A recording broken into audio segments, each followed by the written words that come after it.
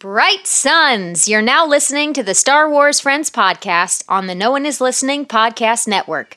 Punch it, Chewie! What have we here? Hello there. Morning, Senator. Greetings, Master. Primary ignition. Yippee! This is so wizard. We are the ones who guard the power. We are the middle, the beginning.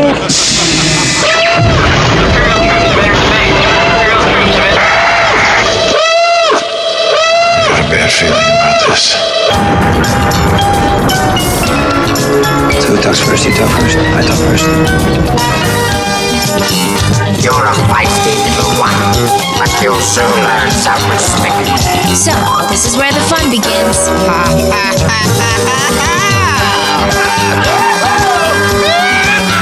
What are you talking about? This is madness. You can't! What did Lisa say? Understand this?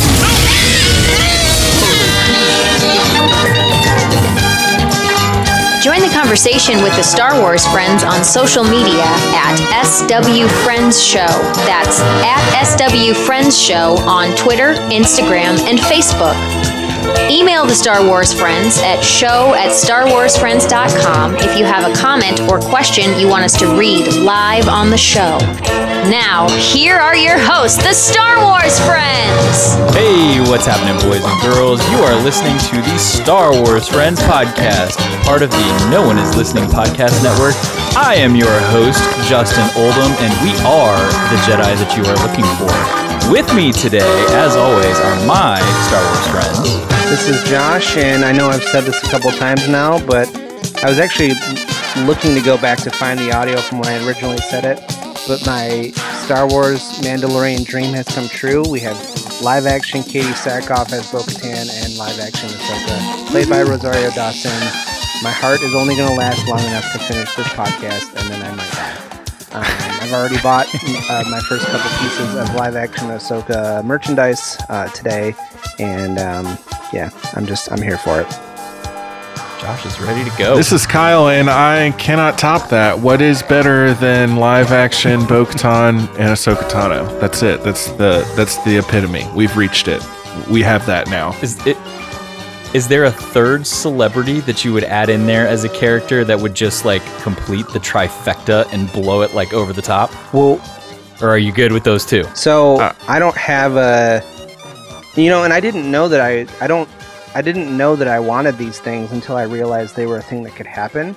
But I think if you were to ask me what's another character that I really want in live action that we don't already have, that would be Grand Admiral Thrawn, and I think that we've funny you should say that. Well. It's like Dave is, inside of my head, so he's in your head canon. Nice. Well, we are at episode 62 here of the Star Wars Friends, and we are going to talk a little bit of Mandalorian. We have episode 5, chapter 13, the Siege Before, so we are on the Jedi now.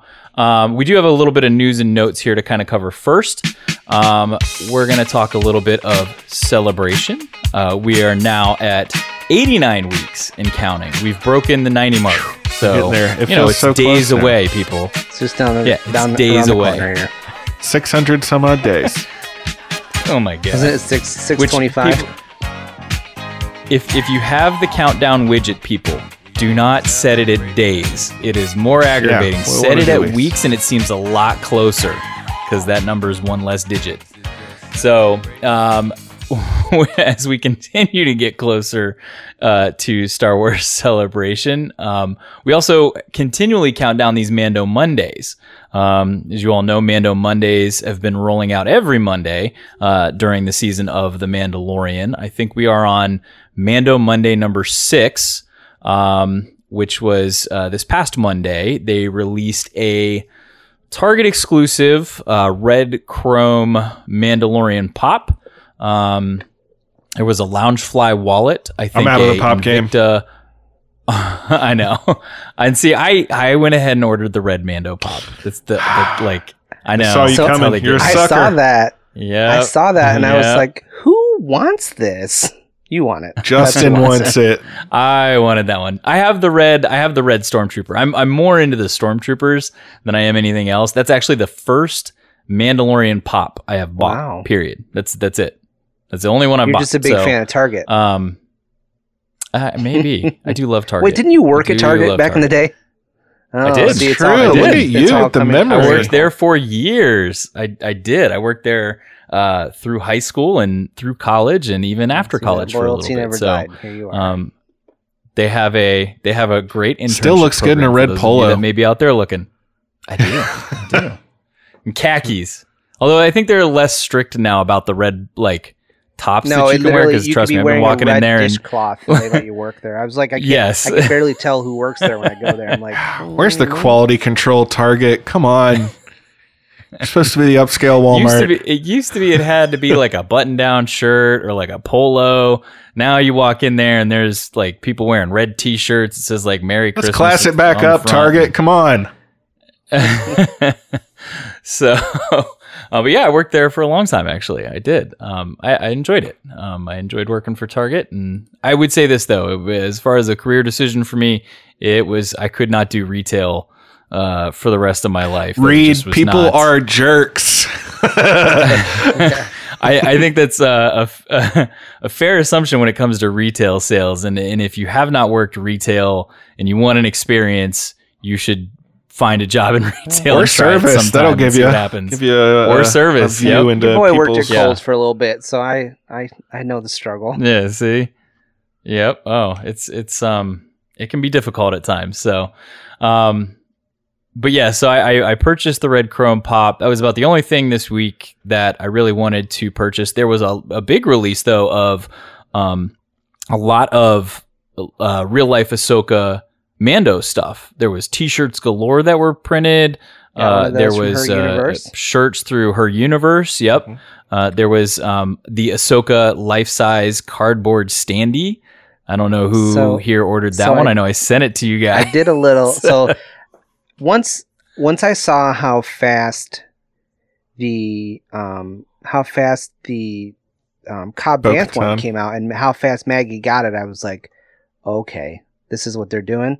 So I noticed as soon as the Bo-Katan one came out, and I asked for that one for Christmas, but I let Tab know. I was like, hey, I don't know how fast these things sell out, so I don't want to buy this for myself because it's almost Christmas, but someone needs to get me this for Christmas, so just make that happen.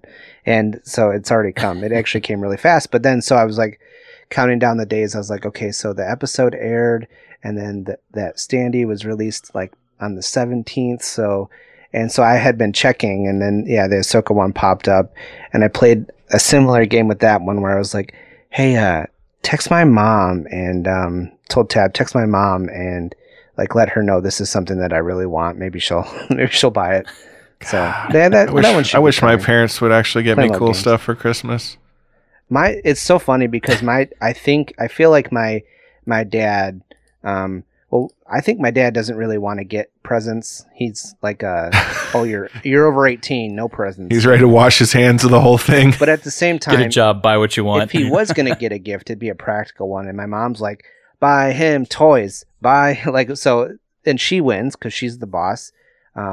So, I mean, I think a couple years ago, we'll just say when I was 30, I got my mom bought me the original Ninja Turtles turtle van, and it's just wild to think that my mom bought me the same gift when I was 5 and then when I was 30. So nice. Awesome gift both times. Yeah, no, and she she could have saved so much by just buying 2 the first time. Yeah. Hanging on to it for 25 years. Just keeping it in an attic somewhere and then regifting it. Yeah. Here you go.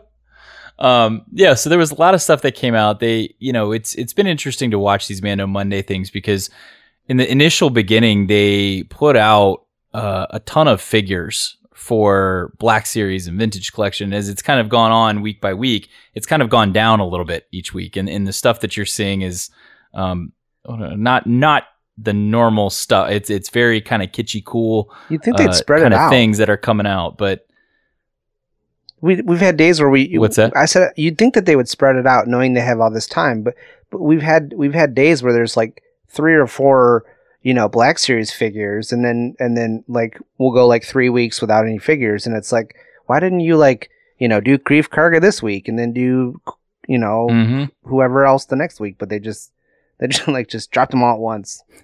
Mm-hmm. Well, and I think I'm with most other people, and I think we're still waiting on the vintage collection Quill. Yeah, and he's not out yet. So I'm hoping here in the next couple weeks. I think they're doing 9 weeks of this, so we got 3 more. Hopefully, we get a vintage collection Quill. I think you will. I mean, we got the Black Series. That would be awesome. So. Yeah. Which I don't. Did you guys see the actual photos of the Black Series?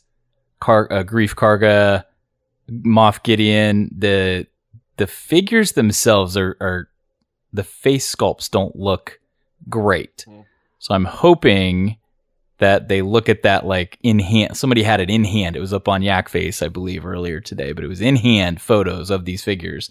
And I looked at it and I went, man, those face sculpts are not good. And then there was a in hand of the Dark Ray figure. With her like black with the double bladed saber that comes with it. That is such a Star Wars thing to have a figure of a character that existed in like a vision for 3 seconds. Hey, she was in there for 5 seconds. Yes. Thank you very much. Sorry, my stopwatch has not been calibrated.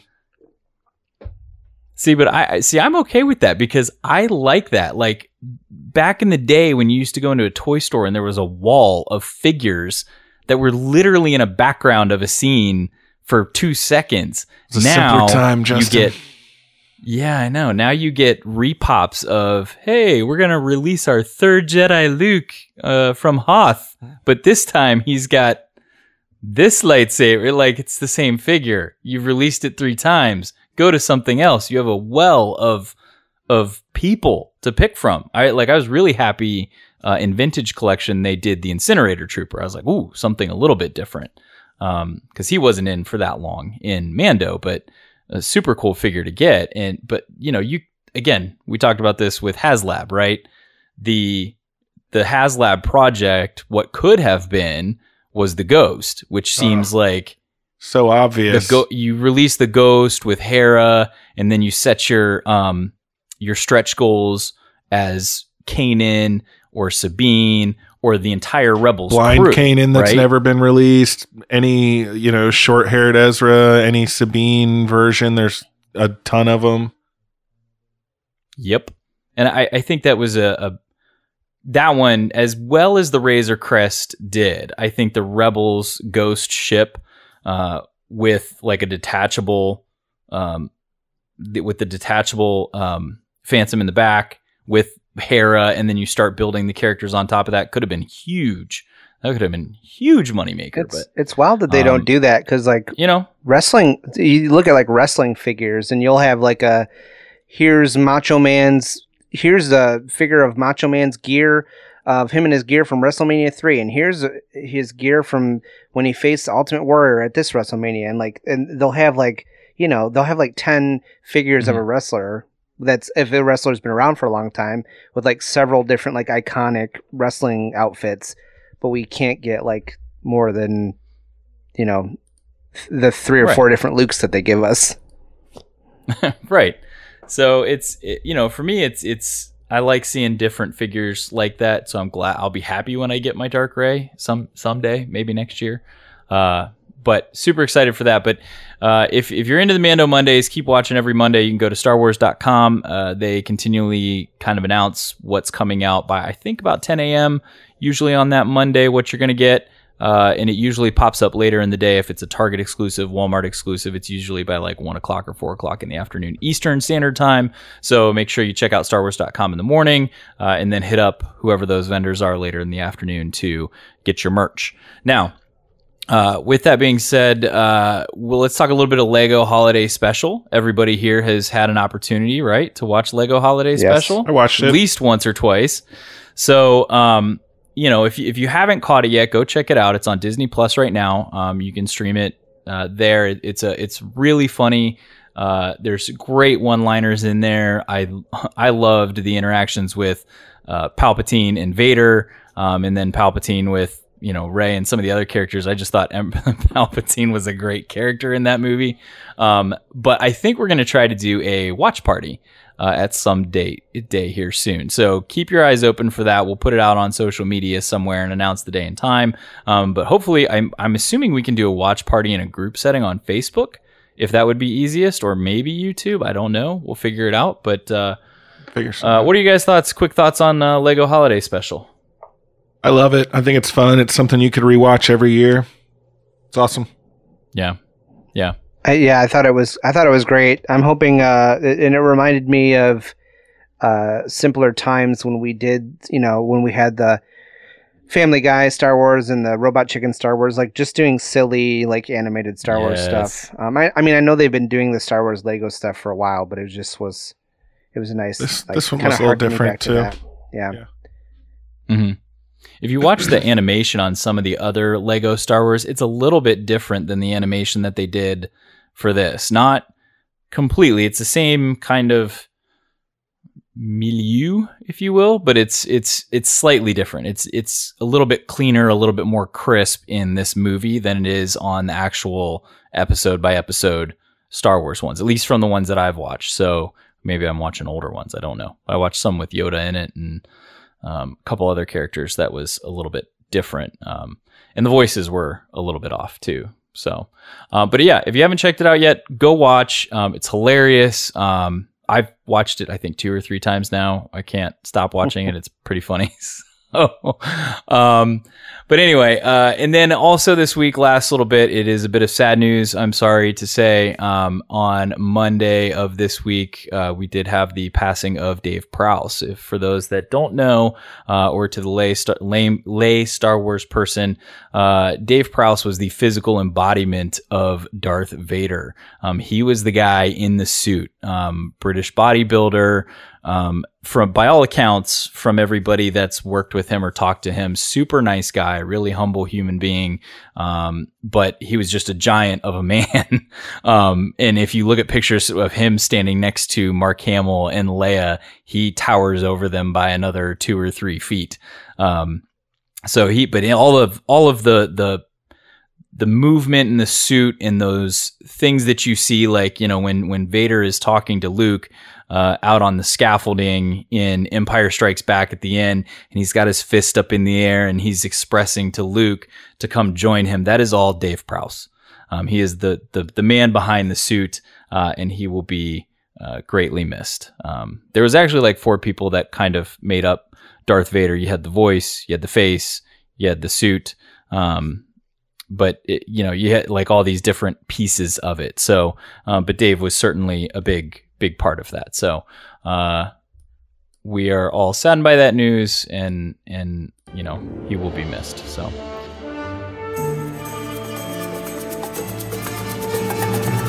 Looking for fun and excitement without having to join the First Order or Resistance? Come join your Star Wars friends and experience the fun and excitement at Canto Bight Hotel and Casino, located on the beautiful planet of Cantonica. Our state-of-the-art facility offers a beautiful Fathier racetrack, all the newest holotables, and the finest libations and cuisine across the galaxy. Enjoy top-notch entertainment nightly, such as Figrin Dan and the Modal Nodes, the Max Rebo Band, and Arodia Ventafoli.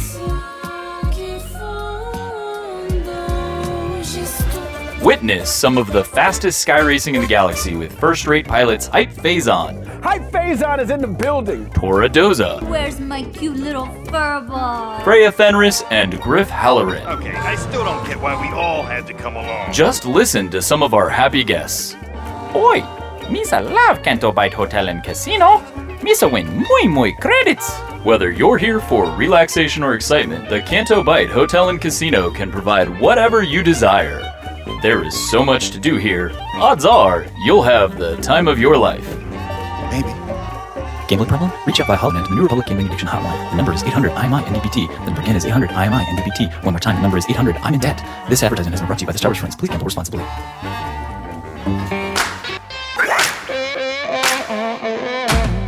Hey, I'm Jason Pride. Thanks for listening to Star Wars Friends Podcast.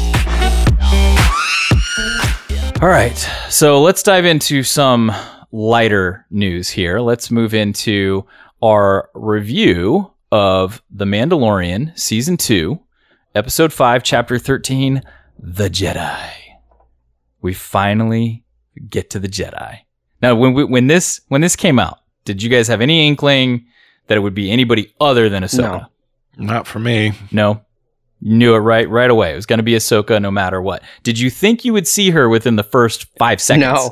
No, I thought they were going to at least make us wait a little bit, but they came in hot. Yeah, I thought at earliest we'd be a third of the way through, kind of like what they did with Bo-Katan. Yeah, into Act 1 type of thing. I thought would be the very earliest we saw her, but they went with the cold open. Ripped the Band-Aid off. Yeah. Yeah. I literally turned to Tab and said, this is earlier than I thought. Like, this is the first at 3 a.m. I was like, oh. Now, in the beginning, it was a 45-minute long episode, and I'll go into kind of the details of the episode here in a second, but it was a 45-minute long episode. Did you guys think that you would, since she came out right in the first couple seconds, did you think you would get her for the entire episode, or did you think like maybe we would see her in the beginning through half and then she would be gone, or were you like sold on we're getting her the whole episode? I figured if we saw her that early, that this whole thing was going to be about her pretty much. Mm-hmm. I wasn't really even thinking ahead. I was just kind of taking it in, honestly. I mean, it kind of leaves you awestruck when you first see her, because in the beginning it's a lot of darting and moving around, and you just catch she's just murking people, little snippets here and there. Yeah, she's just killing people. That very first then once shot they staged of her face with the lightsabers was one of the best shots of the episode. She looked the best, I think. She did pretty much the whole episode right then. They really, I think, started off very strong. Mm-hmm. Yep. So a little bit of detail about this episode, written by Dave Filoni and Jon Favreau, directed by Dave Filoni. It starred Michael Biehn as Lang. He's that creepy kind of sheriff guy in the town. Diana Lee Inosanto as Morgan Elsbeth. And I looked up more Diana's history on IMDb. She's done a lot of stunt work. Tons. Not a lot of like the acting stuff, but a lot of stunt work in movies. They needed a strong fighter for that scene at the end. Yeah. Yeah, so it was really cool to kind of see somebody who's not doing a lot of the line work or the delivery stuff actually getting that opportunity to display acting, not just, hey, I'm going to physically attack people. And then you had Wing Tao Cho as Governor Wing, and then, of course, Rosario Dawson as Ahsoka Tano. I saw that Governor Wing was his name, but I didn't know Wing was also the actor's name. Mm-hmm. Did not search far for that. I have this picture of Josh like sitting on his seat like this, and then when Rosario comes up, he just like slowly falls over, like frozen, like a that's statue, basically what like happened. they do in movies. I have to, since Chris isn't here, I want to point out that the guy who played Lang was also Kyle Reese in the original Terminator. Yes, because he was. Chris loves 80s movies. Oh, that's an 80s movie. Yeah, I know. He was also, for those that don't know, Johnny Ringo in Tombstone, one of the best westerns out there. Love Tombstone. Oh, love Tombstone. So many quotable lines in Tombstone. But yeah, so he's Michael Biehn has had a lot of acting parts over the years. He always seems to play a bad guy, or mostly plays a bad guy in most of his roles. The entire episode is set on the forest planet of Corvus in the city of Caledon. This is the first mention of this city and planet in Star Wars. Not a lot of news there. It looks like it's seen better days, though. Yeah. Corvus on Caledon. Oh, yes. It's a little worse for considering wear now. It's called the forest planet, and there is no forest anymore. Mostly stumps now, yeah. It's all those smokestacks, so... Burnt twigs. Yeah. So just a couple interesting facts. the Huttese Arch, which you see in the beginning when when she first approaches the gate, that large thing holding the gong at the top of the wall, was actually designed by Ralph McQuarrie that was featured in a lot of his artwork. And it first appeared in the illustrated Star Wars universe. It was supposed to be part of Jabba's palace. It was later, though, used as part of the Teth Monastery in the Clone Wars back in 2008. And then it was also used as the Nema outpost on Jakku. Like when Finn and Rey are running from the TIE fighters, you clearly see it in the background there. So in episode 7 of The Force Awakens. So kudos to, always bringing in some Ralph McQuarrie artwork into the design of things. I'm willing to bet that those large four-legged characters that were milling around in the background are probably also in some of his artwork somewhere. They look familiar. I did some research on those as the resident Star Wars zoologist, and they are just indigenous herbivores. Like there's literally nothing. They're just called indigenous creatures. There's Giant. Yeah, I don't know how they get that big eating plants. I don't know how they grow that large eating food of that type, but they're wait. So they don't have herbivores. A name? No, I tried very hard to find one. They are maybe unnamed. If you went and asked the unidentified Corrin Boatman, he could tell you the name. Unidentified Corrin Boatman's brother probably knows what those are called. Well, too bad he's dead. Yeah. Too bad he's dead. Nobody knows now. He's dead. But they were... You want to know something really sad? There's no I was just going to tell plants. you. They're actually going extinct because their food source has been destroyed by this evil, spear-wielding, planet killer lady. Magistrate. Which, it's interesting. People love a title in Star Wars. We know in the past that the Empire has harvested planets for resources. Right? What are they mining or what are they taking from this planet because it's not the trees, they wouldn't have been burned. What is it that they're taking from this planet that they burn the entire forest and just leave? I assume the process of mining like gas or ore or whatever natural resources underground just destroys the surface and they don't care because they're coming in to harvest whatever they want and leave. So they do it in the quickest, easiest way possible. Yeah, makes sense. Because we saw that a little bit too in Evil Empire. Everything they do is just the worst way possible. What's the in Rebels when they are they use those giant land crawler things to basically just strip the ground. Vizago's on one of them, and they like hijack it. Yeah, and that. We're skipping ahead to the end a little bit, but when Ahsoka was explaining to Din that she goes to planets and, basically does what we were just talking about, I wonder if she was overseeing a bunch of projects and Lothal was one of them, was whatever Price also reporting to her for part of her assignment or whatever, and that's how she's related to Thrawn as well, because he was like the admiral who was dealing in that region or whatever. I'm not sure exactly how the hierarchy works. So you're Josh saying probably thinks I sound stupid right now. No, I'm thinking. So you're thinking that she's still carrying out her fulcrum duties at this point. Ahsoka? Yeah.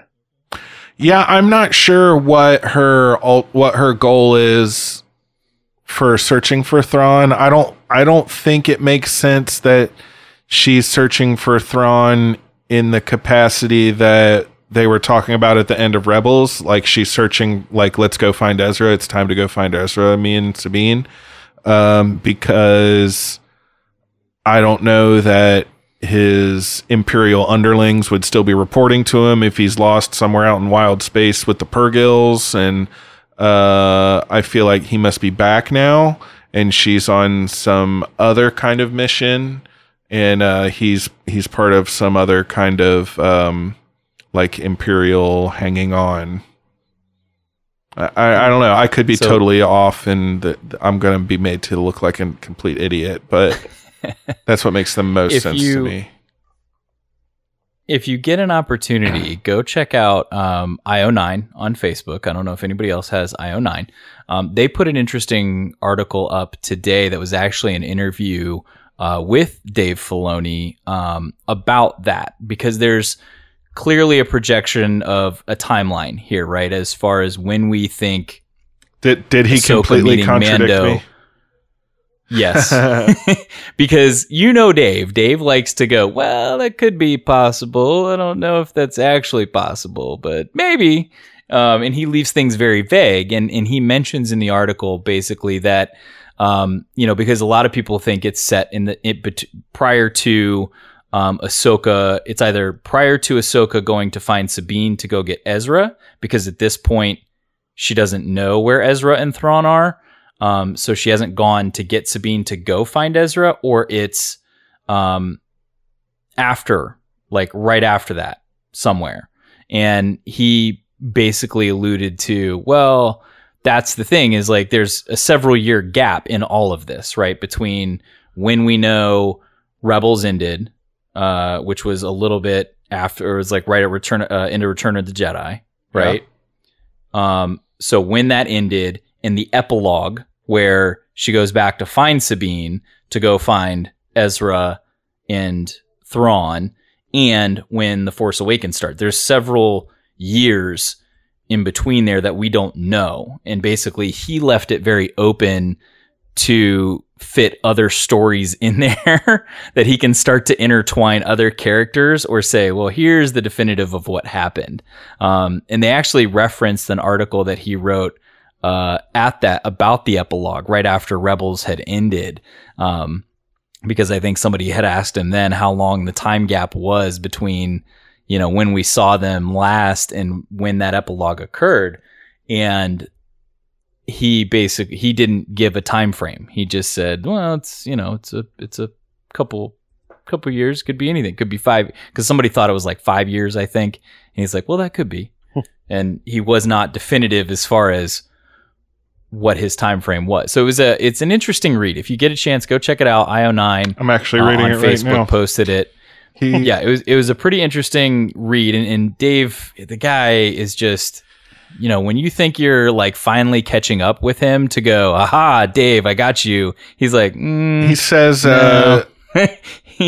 He's 8 steps ahead. When you look at the epilogue of Rebels, you don't really know how much time has passed, so it's possible that the story I'm telling in The Mandalorian actually takes place prior to that. Possible. I'm saying it's possible. Mm-hmm. See?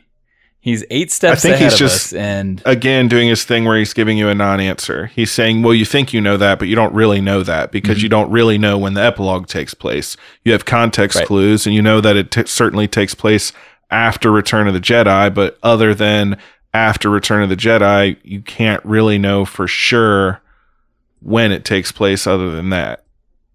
So in theory, a ton of other things could happen, and all of the events of The Mandalorian could happen before Ahsoka ever goes back to Sabine and says, let's go find Ezra. So maybe she's getting this information about where they are, and when she goes to Sabine, she's like, hey, let's go get Ezra, because I kind of know where he is already, or have these good leads or something like that.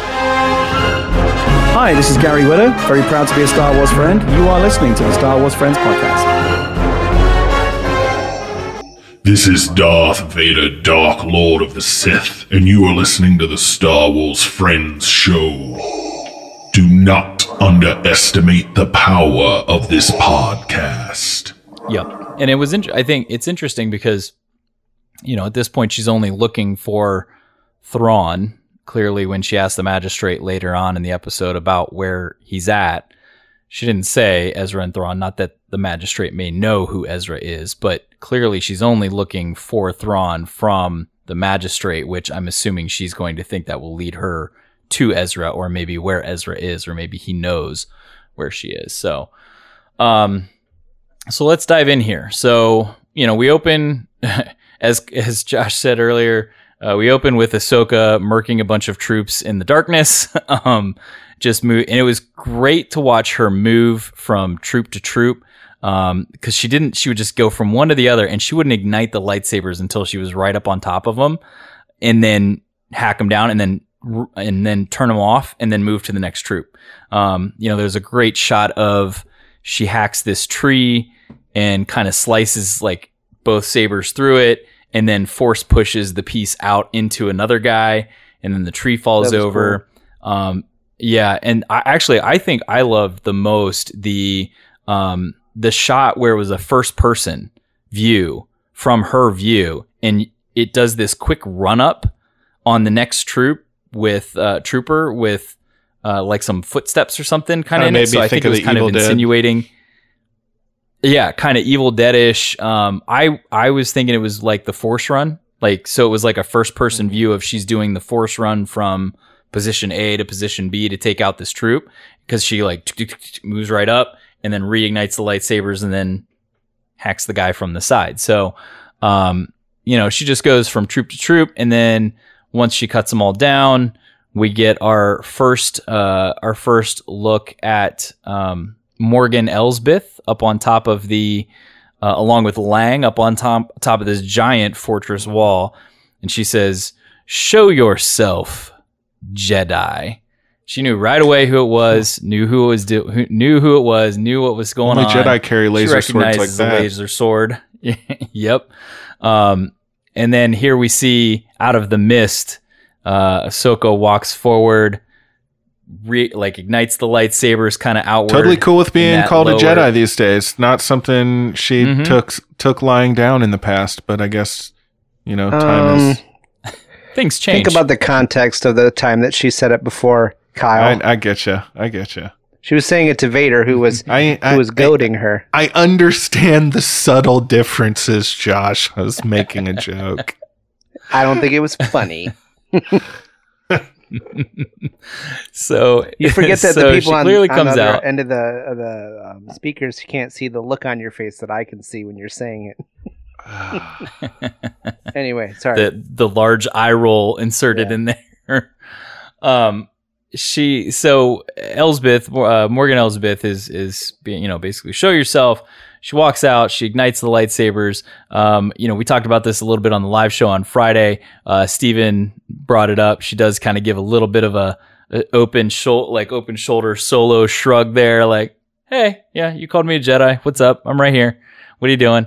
And we have this conversation with the magistrate and Ahsoka, and Ahsoka is clearly looking for information. She is trying to find something from the magistrate. And she's taking no nonsense. Yeah. She's not having any of this lady's she's calling her out. No. She tries to say she's not going to tell her anything, and Ahsoka's like, well, I'm just not going to give you that option. Yeah. Yeah. And the magistrate uses prisoners as leverage, basically saying, look, I'm not going to give you this information. Leave me alone. Right? Or I'm just going to start killing prisoners. Like, what's this information really worth to you? Are you really going to try to come get it from me? I'm just going to go ahead and kill How many lives? People. She said 1, 10, 100. Yeah. Yep. And she brings a prisoner out. She brings a prisoner up right there with her, shows him to her, and says, look, I got more Pretty sure that's the same one who got locked up in the electric eels later. Yes. She does say, I forget what she says. Lock him up or that, yeah.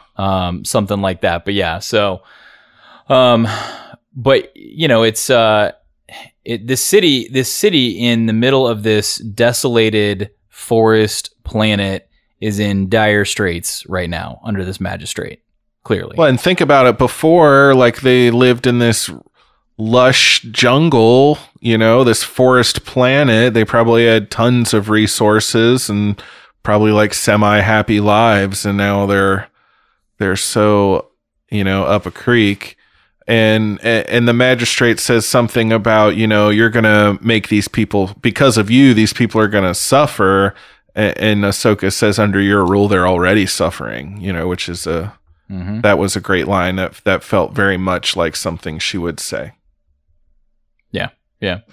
So, she disappears back into the smoke, and I know we say this about every episode, but the music in this episode, he knows what he's doing, was on point, and it's different. It's different every episode. It's never the same thing.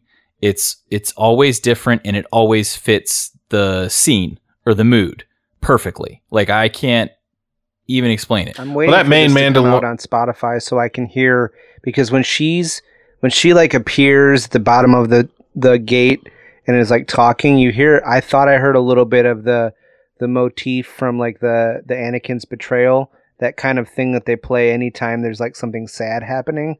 Mm-hmm. And I'm wondering, just like a little snippet of it, and it was a little different, but it was it definitely seemed like it was there. I'm interested to like listen to it without like the dialogue and stuff and see if I can hear it.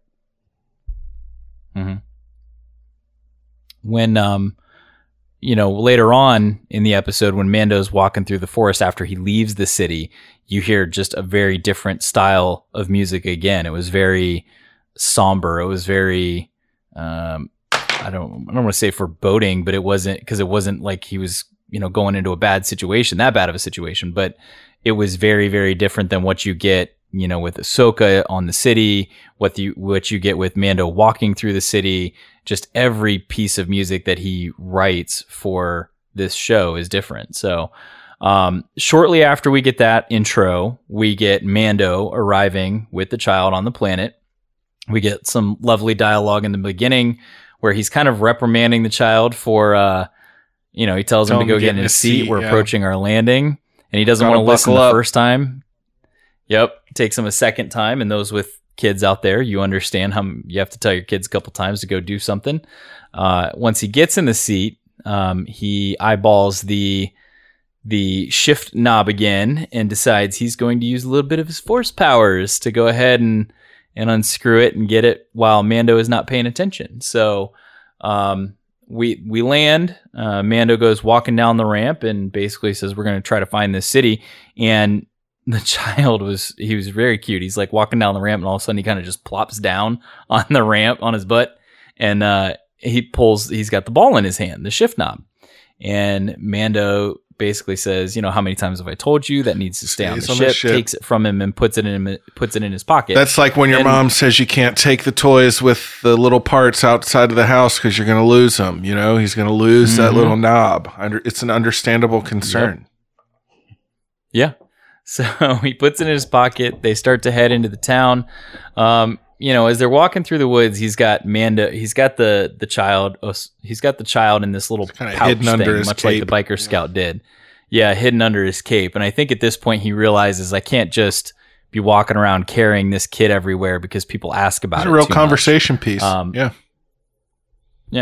So he gets to the city. He's encountered by the troopers up top.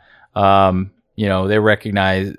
recognizes him as a bounty hunter and says, "You're a hunter." He says, "I am."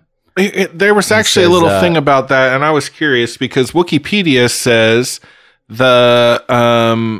Lang says something about, so you're a member of the guild, meaning the bounty hunter guild, and he says, "Last I checked." And I thought that was intentionally ambiguous because since he kind of shot up the whole bounty hunter guild and kind of took his bounty back and all that stuff, like I thought maybe he's not really a member of the guild anymore. And that's why he gave kind of the last I checked, but I haven't really checked since I shot up the guild. So probably not. And I thought it was ambiguous, but on Wikipedia, they flat out said that he confirmed it. So, was I crazy to think that was not a clear answer on purpose? It makes sense to me what you're saying. No. Yeah. I thought it was kind of the I think same, I was right and Wikipedia is probably wrong then. That's the only thing I can determine. Yes. Well, I assume that the bounty hunter guild rolls up through a larger boss, right? Like the Hutts or something like that, right? But I imagine, you turn in your bounty and then you take it back, and then all of the bounty hunters try to chase you down and you murder them and fly off. I think you probably get kicked out of the gang, right? Like you're not in the club anymore at that point, I would assume. Well, I don't know, because if Grief is the boss, and clearly he's made up with Grief, right? Does Grief go, hey, Grief doesn't seem cool. Like he's in the bounty hunter game anymore either. He's wearing his fancy robes. I know. That's what I'm saying. So I think they roll up through a larger entity, like maybe the Hutts, for example. So they probably, have to. Greef is probably out. Mando's probably out. I can't imagine. So you're agreeing with me now. Last I checked is intentionally ambiguous in my perception. Yeah. He says, "You're a hunter. I am." So clearly he recognizes his comments on his Beskar armor. Looks beautiful. Shiny. So he lets him in, and Mando comes in. And he starts kind of wandering around the town a little bit, trying to see if he can find some people to talk to and get some answers. He encounters a vendor who immediately runs away, and then he encounters another gentleman down an alley who was helping some kids, who also kind of shunned Mando and basically said, "Look, don't talk to us. You're gonna bring trouble to us." Some of our others, Star Wars friends, Chris and Maggie, I think felt like this was a little underdeveloped, and I think maybe it was too. Like maybe a scene or something had gotten cut, but I think they did establish that this guy Wing, who we find out is like kind of the mayor, the governor or whatever at the end, who's been pushed out of power by the magistrate who's taken over. I think he was trying to help those little orphan or poor kids or whatever they were, and he was trying street rats. Yeah, street rats, the street urchins, and he tried to tell Mando like, "Hey, don't even interact with anybody. You're just going to get us in trouble. You're going to get us in the electric eel tank up there by the gate." And so I felt like he was trying to protect people a little bit and take care of things as well as he could. He comes out later and tries to let the guy out of the cage and things like that. So it seems to me like he's trying to help the citizens. So I felt like they laid a little bit of foundation. It wasn't really fleshed out, but it was there a little bit. And he's a figure of some kind of significance. Yeah, and he's looking out for the people of the community, his community there. And I also noticed a 8D series smelter droid. I can hardly say it. Did you see that walking in? Not super common, but they're in 2 excellent episodes of the Clone Wars. They're actually in 3. One of them is a Spice Girls episode, which is fine too. But they're in Evil Plans, which is Cad Bane kidnapping C-3PO for Jabba the Hutt so they can break into the Galactic Senate. Like very exciting stuff, awesome characters. And A Friend in Need, where Ahsoka, relevant to this episode, and Lux Bonteri go to Calic, I think.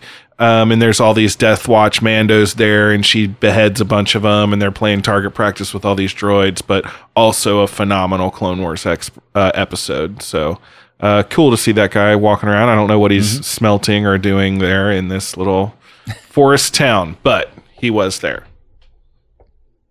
Very similar body shape and style to the one in Galaxy's Edge rotating the spit. Not the same, but very similar, tall, lanky kind of droid. They use the same frame. You can't overlook a good episode with Lux Bonteri. Love me some Lux Bonteri.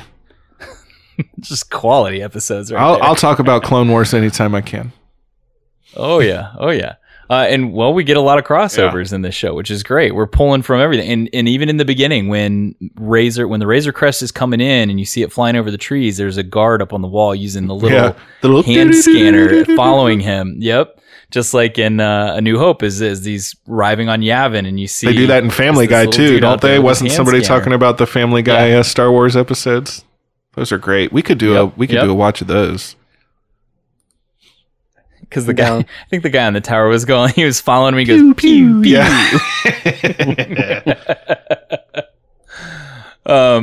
So as he's trying to talk to the man in the street, who clearly doesn't want anything to do with Mando, 2 guards kind of roll up and say, "Hey, the magistrate wants to see you." So they take Mando to the magistrate. And when he walks in, it's very Japanese Zen garden, a koi pond look. It's beautiful. There's a koi pond. The magistrate's feeding some fish. There's lush greenery surrounding her. It's very peaceful, very serene, very stark contrast to the planet, the rest of the planet that has been stripped of whatever was being taken from there. So he walks in and he kind of slowly approaches her, and they have a discussion about him being a Mandalorian. He is. She needs help from him to eliminate a Jedi that has been plaguing her. Now, Mando does a very good job here of playing coy with her. He's really there to find the Jedi to be the solution to his problem, but she's trying to use him as the solution to her problem. So he does a very good job of just being indiscreet and saying, well, my bounty's going to be high for that. So she pulls up this spear from one of the droids behind her. He brings it up and, she kind of twirls it around a little bit, and she's like, what do you make of this? And presents it to him. And he takes it and he clangs it right on the forearm, and it has this beautiful chime. I was just going to say they've got this very specific tone that Beskar makes when you strike it, and you hear it whenever his armor gets hit. You hear it when she bangs the spear on the ground, and then you hear when she's fighting Ahsoka and the lightsabers hit the staff, you hear a combination of that lightsaber crackly sound and that high-pitched metallic tone that the Beskar staff makes. And I thought it was cool that they're giving this specific metal that they've made such a big deal about its own sound. It's got its own whole personality. It's shinier than anything. It sounds different. It's indestructible, essentially. They're giving it a whole, like I said, a whole personality of its own almost. And I know we've mentioned it before, but it's one of the most valuable things in the Star Wars universe right now. Everybody wants it. Wherever you can find it, it's worth something. Well, I mean, it's like the Middle Ages. If you have a suit of armor, you're indestructible. You can do anything you want, right? It's Beskar makes you essentially indestructible if you have enough of it. It's like mithril in. It's like adamantium. There's, this magic metal is not a completely original thing. But she's got a whole spear of it, so there's a lot there, and she makes a point to say it's 100% pure Mandalorian Beskar. straight from Mandalore. And not to go outside of the Star Wars universe too much, but I know Pedro Pascal specifically has some pretty good skills with spear, pike, staff, whatever you want to call that, from Game of Thrones. So I wouldn't mind seeing him swing that baby around a little bit. No, not at all. And hopefully not get his head crushed in. He wore a helmet this time. That was much smarter. He's learned. Yeah. Fool me once, right? Crush my head with your palm of your hands once. Shame on me. I don't know that you get a second chance if that happens. Here we are. It's the first time. So anyway, he does a great job of listening to her plight with the Jedi, hands back the spear, but never actually agrees to go kill the Jedi. He makes that clear later on when he's got a thing for leaving things open-ended. A little ambiguous. Yeah, it's like Dave. He just basically says, all right. She's not in the trust tree. He just basically says, as I said, my price is high. And then she goes, you kill the Jedi, you get the spear. Okay. And then he just walks away. Never says yes, just walks away. So he heads back out into the wasteland, which I got a very once he's out there, I got a very Princess Bride, what is it? The Swamp of Sadness? Is that what it is? I know there's the rodents of unusual size and the Swamp of Despair, maybe something like something like that. And then Or even Neverending Story with Atreyu and Artax going through Why would you even bring that up, Justin? Yeah, that's like one of the most horrible things of my childhood. Artax drowning in that horrible quicksand of sadness. Show's over. I'm out of here. But that's the vibe I got from this forest. It's very depressing. Bad. Forest, it wasn't that bad. Good Lord.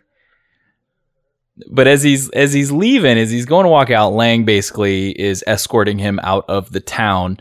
Lang notices the child in the pouch, and he asks him specifically. He just kind of looks. He goes, "What is that thing?" And Mando at this point just goes, "I keep it around for luck." He doesn't allude to anything else other than that. And I think it's a great thing. Like, oh, it's just like a little pet, right? Because then people ask less questions. Crazy to me that in this vast universe that they live in with hyperspace travel and whatever, and uncountable different species that people encounter, that so much, what's that? like it's crazy to me that you'd be shocked to see something you don't recognize, or that you would just like call a living creature of that. But it was a long time ago, so it wasn't that progressive. I guess. I mean, it's clearly not the most open. None of them around. What'd you say, Josh? I said I don't think Lang is the most like open-minded individual in the galaxy. Okay, that could be. No, not at all. So Mando heads back out into the forest. He's traipsing through the woods. It's very dark. It's very desolate. As he's walking through the woods, though, you do get this little, there's something clearly following him, or sort of like above him. We do get a lovely shot of like an owl sitting in the tree. It's Morai. Just that's Morai, the Convor. Deep cut right there. If you don't know about that, you got to go watch the Mortis arc. Yes, and Josh and I were talking about it a little bit pre-show, where it was just such a very dark scene, and Morai is a very bright bird. So to see Morai kind of sitting there in a darkly silhouetted, and you can see the white face very clearly when it turns, but it was just very hard to see. But you clearly hear as he's walking through the forest a couple of like the bird calls. I don't know what you want to call them. Screeches, owl screeches, or bird calls, it's whatever not they an are. Owl, Justin. Come on.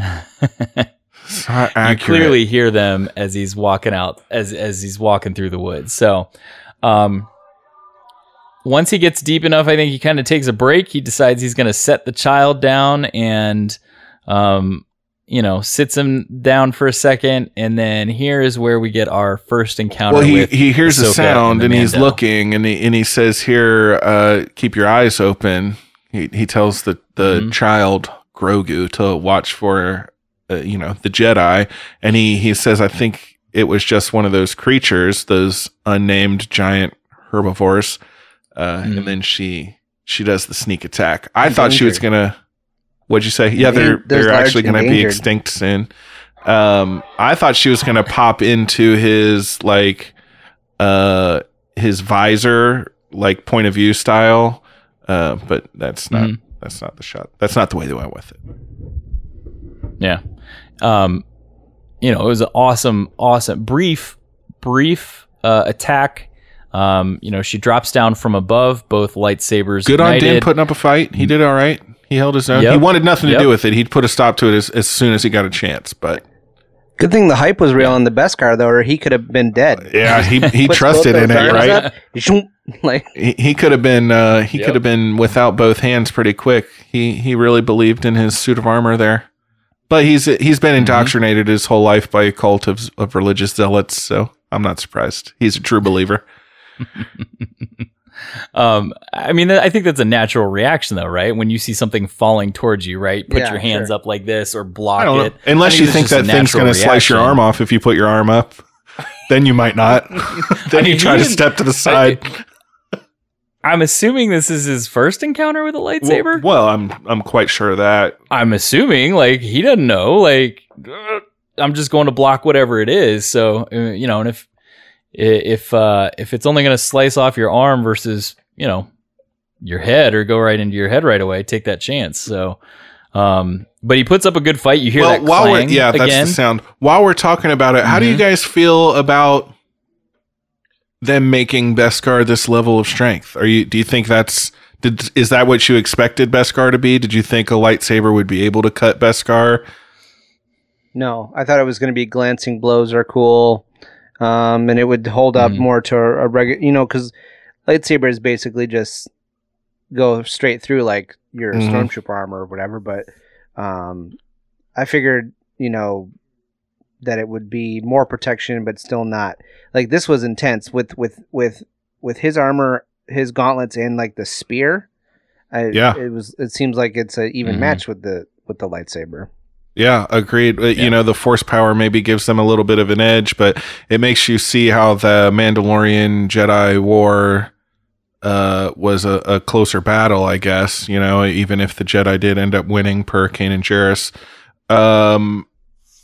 I was a little surprised by that, though. Again, if you have enough Beskar, you're essentially indestructible. And that made a little bit of a confusing, I won't call it a plot hole because I think people call everything a plot hole, but in season 1 he says that when there's the sniper up on the hill on Tatooine with the bounty hunters and yada yada yada, they have to wait till nighttime because he says a direct shot from the sniper rifle will go through his Beskar, which is a direct shot from a sniper rifle stronger than a swing of a lightsaber? That seems like unreasonable to me, apparently. But that's a thing. Did he have the Beskar yet at that point? I think he did. I think he did because he fought the Mudhorn in the second episode, right? Yeah. And then he returned the child and got the Beskar. So by the third episode, he had his. Yeah, it didn't take that long. We can double check that, but I'm pretty sure he did have it. So that's a little confusing to me. If you can take a direct swing up close from a lightsaber, like head on, and stop it, I feel like you could stop almost any blaster. Although I think about like when you're playing like any of the Battlefront games and you're playing as the scout, so you have the sniper rifle, it's definitely like a charged, like intense blaster bolt. So maybe it's just like that's directed and intense enough in one spot that it hits with more force than a lightsaber swing would, even though the lightsaber swing. Hey, Star Wars friends, it's Josh, your favorite Star Wars friend. And he could have also been wrong. John Williams 1%. There's that thing where we didn't see it happen, so he just said it would happen. Well, here's a piece of John Williams trivia to help you push up your glances at the other 99%. Did you know that John Williams has 52 Academy Award nominations in his career to date? The only other person with more nominations is some guy named Walter Disney. Never heard of the guy. Make sure to stay on target and listen to the Star Wars Friends podcast every week for more John Williams content.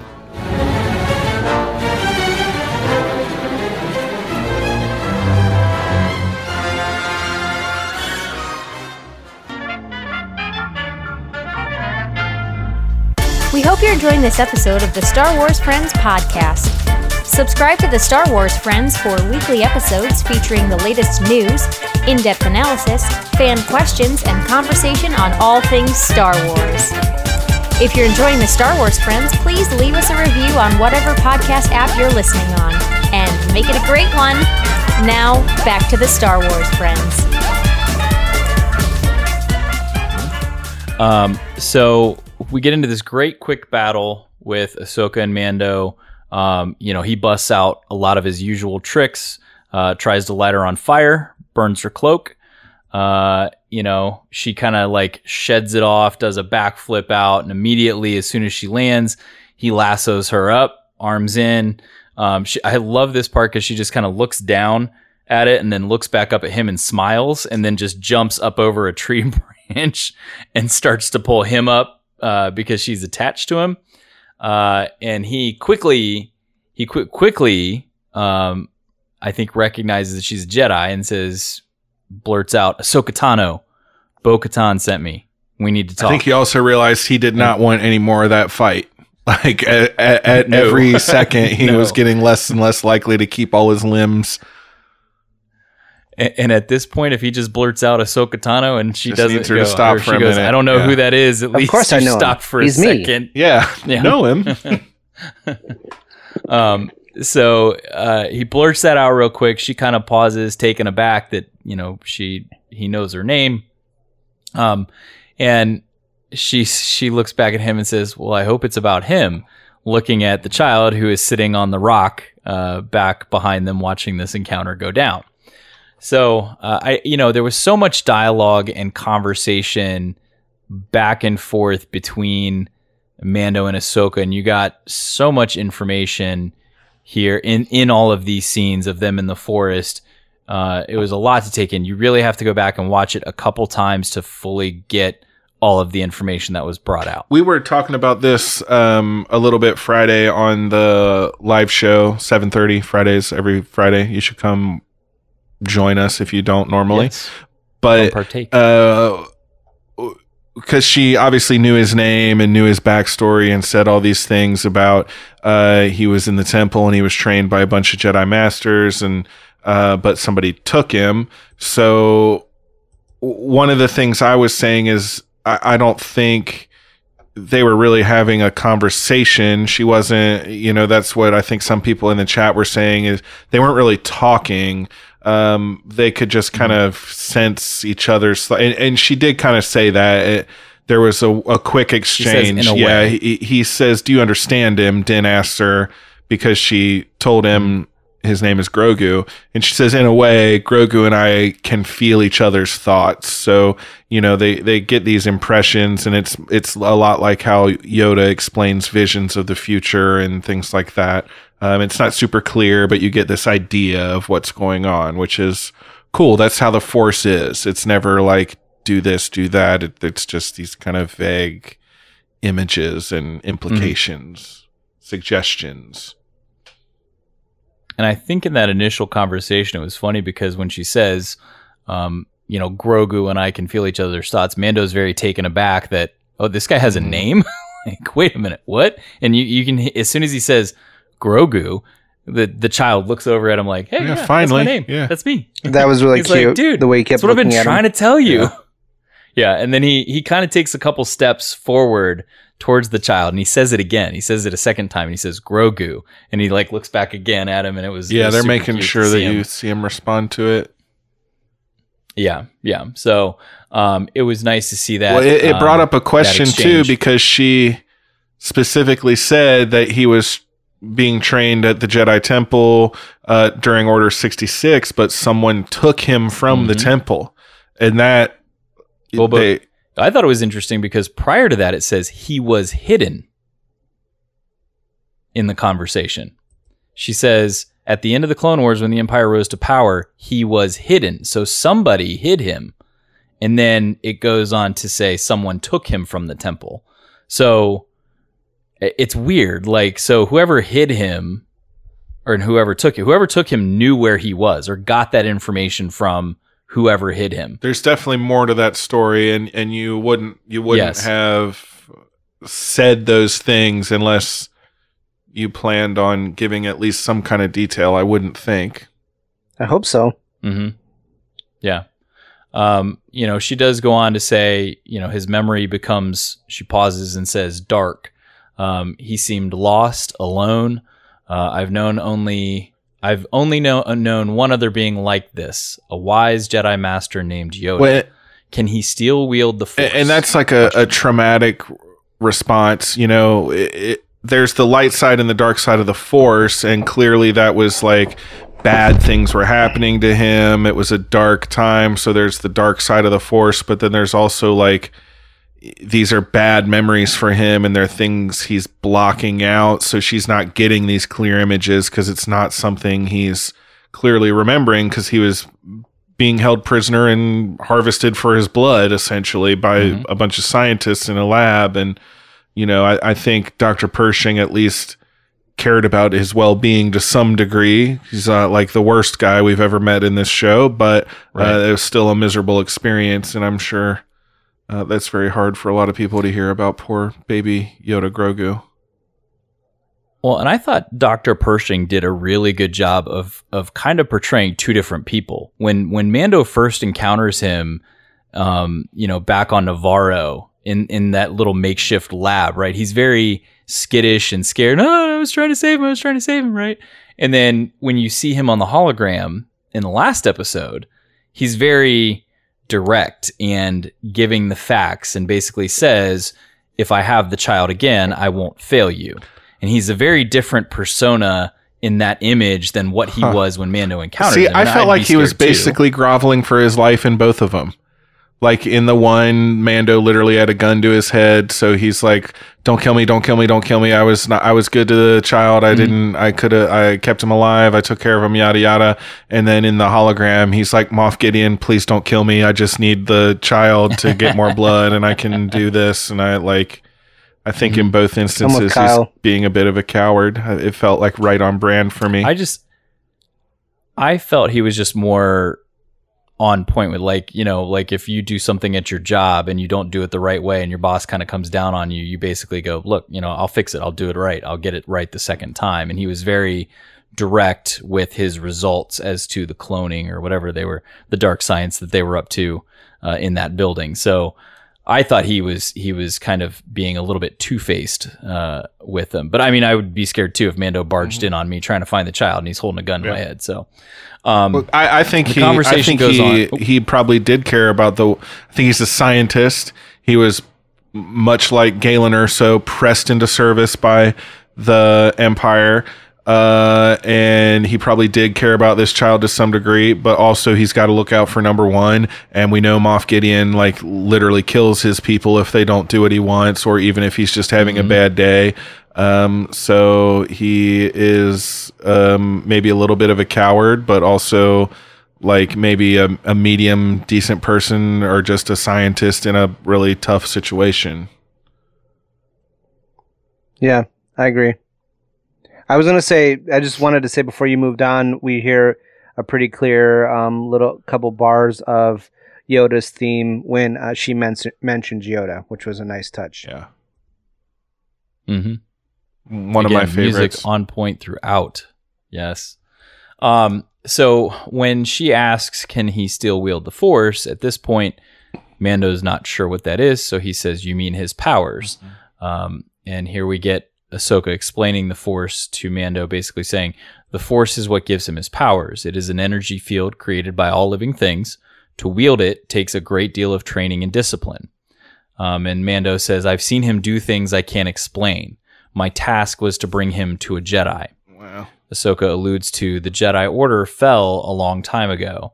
And Mando makes it very clear, so did the Empire, yet it still hunts him. He needs your help. Din lived in the sewers for 30 years. There's a whole lot of shit he can't explain. So that that means nothing to me, right. First of all. That was my main point there. But I forgot what I was going to say. Crap. I don't know. Josh, what did you have? Nothing. Oh, crap. Well, I forgot what I was going to say. All right. You're going to have to cut that part out, Kyle. There was a lot of other conversation in here when it comes to when he talks about and I think I do remember what I was going to say. Sorry. We've heard a million different people explain what the Force is. A million. We've heard 5 or 6, but they all do it in kind of their own way. And I was slightly disappointed that Ahsoka basically repeated one we've already heard when she said it's an energy created by all living things, which I guess it just is what it is. But Master Luke called it attention, and there's just these different ways of describing it. And I thought I wanted Ahsoka, who has chosen her own path and left the Jedi, to explain the Force in maybe a little bit different way. And I know that's such a huge ask from me, but I was just slightly disappointed in that. because she does have a very different perspective. Yeah, that's what I thought. Your more traditional Jedi. So I would like for her to have like her own viewpoint on it, which would have, you know. Plus, you know, and then there's another Ahsoka quote about the Force, which is great. But this was fine too. Can't have everything, Kyle. Can't have everything. We got live action Ahsoka, and you want. And I just wanted it to be perfect. I know. So, and I believe it's in the same conversation where Din brings up the training of the child with her, and he's trying to get rid of this tells baby, him sort of. Yeah, and you know, she straight up tells him, you know, I'm not going to train him. You know, he's just too old. He can't do the training. He's too old. You know, and he kind of pleads with Ahsoka and says, look, you know, this kid needs help, you know, please. So she goes, fine, you know, we'll run a test, right? We'll check that M count, see what we got going on here. Yeah. So we go to another scene where, you know, they're in the woods, and while I'm picking nits, I think the color of her skin looks not great in this. There's never broad daylight on this hazy, gross planet we're on, but the orange they went with, she had her cloak off, so it was bare arms and bare face and chest a little bit, and the most lighting we got the whole episode, and the color was not great to me. And I know that's picky, but it was a little. It was fine. It was a little too like crayon orange to me. Not the brighter, the brighter orange that we see. Well, and there was a lot of people I know out there that were not super happy with the length of the Leiku. That was my biggest complaint with the overall look. Was I thought the Leiku looked I don't want to say cheap, but they did not look like they were like super professionally produced, and they looked too small. And you know, as Ahsoka grew and got older, the blue markings got more vertical and a little thinner, and her Leiku got longer, and they look very much like her youngest version in the live action, which is very different than her Rebels version, which was just a few years ago. And then I feel like the overall make of them, the production quality of them was not really up to par with a lot of the other stuff we've seen in this show, like the Mandalorian armor and things like that. Yeah, I think for me, and I'm sure you've dealt with these kind of things before too, but I've just had enough experiences where the like movie version of something is so bad as in compared to the cartoon version of it, like Michael Bay's Ninja Turtles. Oh my God. Right. Most X-Men things. Yeah. So when I know like, okay, these things aren't as long as they're supposed to be, but I know the practical reason for that, you know, because it's for her moving around and doing the stunts and stuff. Like, I'm like, okay, well, what was the answer to that? Like, they literally probably couldn't have done that and had it look good. The only other person we've seen do this is Shakti, and Shakti didn't really move. She mostly stood around. Yeah. I kind of learned what Dave's attitude is on this through reading that Vanity Fair article, and they were talking about like when they were getting her ready. And she basically, like, she has brown eyes and Ahsoka has blue eyes, and Dave was literally like, you know, if you don't want to wear the contacts, you know, we'll just say in this version Ahsoka doesn't have blue eyes. So it's like he's not sweating this, like the quote unquote small stuff, right? So but thankfully for that, she was like, you know, no, I need to do this, and she actually said. She said in the article that like when she had the makeup on and she had the Montrals and the head tails on, like she felt like a cosplayer. But then when she put the contacts in, she looked in the mirror and she was Ahsoka. So it's kind of cool. I'm glad she made that choice. I think that whether it makes a big difference to Dave Filoni or not, I think it makes a big difference to a lot of people. I'm glad she did that. And I think if they were just physically shorter, but they looked maybe slightly more natural and the paint scheme was a little better, I would have felt better about that justification. But I think the size and the paint, and they looked kind of fake to me. And I'm really not trying to pick nits, but I just think they could have been. He's picking. I think they could have been done a little better. Yeah. Even if they had to be short for practical reasons, I think they could have been done a little better. And I know she said during that she was super nervous about the character, and about who she was about to portray. But at the same time, she also understood the gravity, essentially, of the character she was about to play. Because she said, I think she just did a recent interview, maybe for Vanity Fair, where she said she was, the day that she was on set, that picture that you see with George Lucas and the child, she was there in costume when that picture was taken. Like right out of frame. Yeah. Right out of focus, right out of frame. Yep. She said she was there in costume when that picture was taken. Dave was there, George was there. So I think in that moment, like, she understood, like, I got to get this right. Like, I can't, costuming aside, Rosario knew she had to get the character right. And I think that's super important to the fans, in general. I will say, on a positive note, prosthetics aside, the actual costume was incredible. Her cloak looked great, even when it was all raggedy towards the end and blowing in the wind, which I think was like a nice follow-up to it got burnt up earlier. And then when she's standing up on the ledge, it's like kind of raggedy. And she has on these like Hakama type pants, and she just looked super cool. And she also had that thing where she's got the cloak on and she looks like a wandering salesperson or whatever, vendor, but she pops the cloak off, and then she's got like her sleeveless, ready to like go to battle top on. It was just a good look. Gauntlets. And Ahsoka has gotten a lot of wardrobe changes over the years too, so this was a good, a fine addition to her collection. Mm-hmm.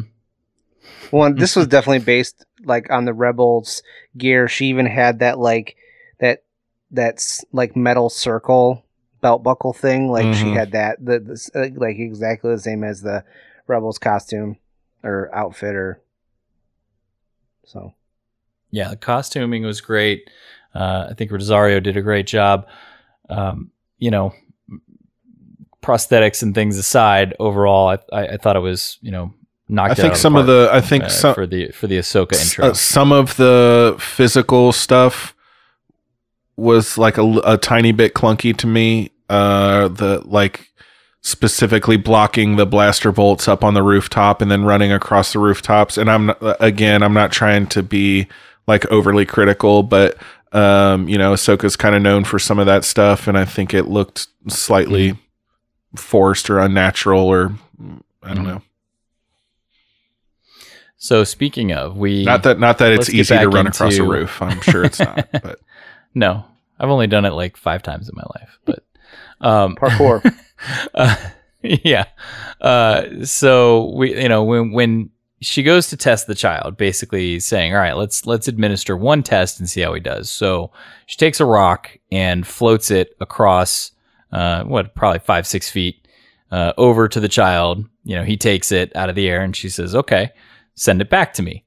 And he just kind of looks at it and then looks at her and is just like, meh, and just kind of drops it on the ground. Like, I'm not going to play. Well, she explains that he's been, I think the whole thing that's going on here is he doesn't really know her. He doesn't trust her, and he's not going to just do this on command, because his ability to use the Force and his connection to the Force has been a liability.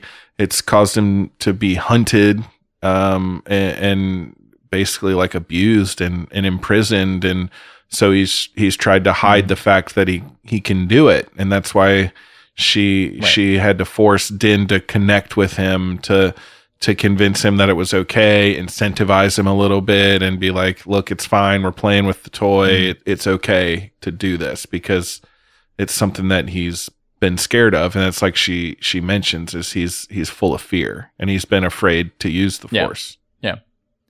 And it works when Daddy Din steps in and says, "Here, let's try it with this," and he pulls out the shift knob, which is something that the child clearly wants, and says, "All right, let's take this." And he holds it up, and how quickly the child used the Force to pull it back to his hand out of Din's hands was right there. It's kind of like, I think that's where Ahsoka goes, that's a red flag.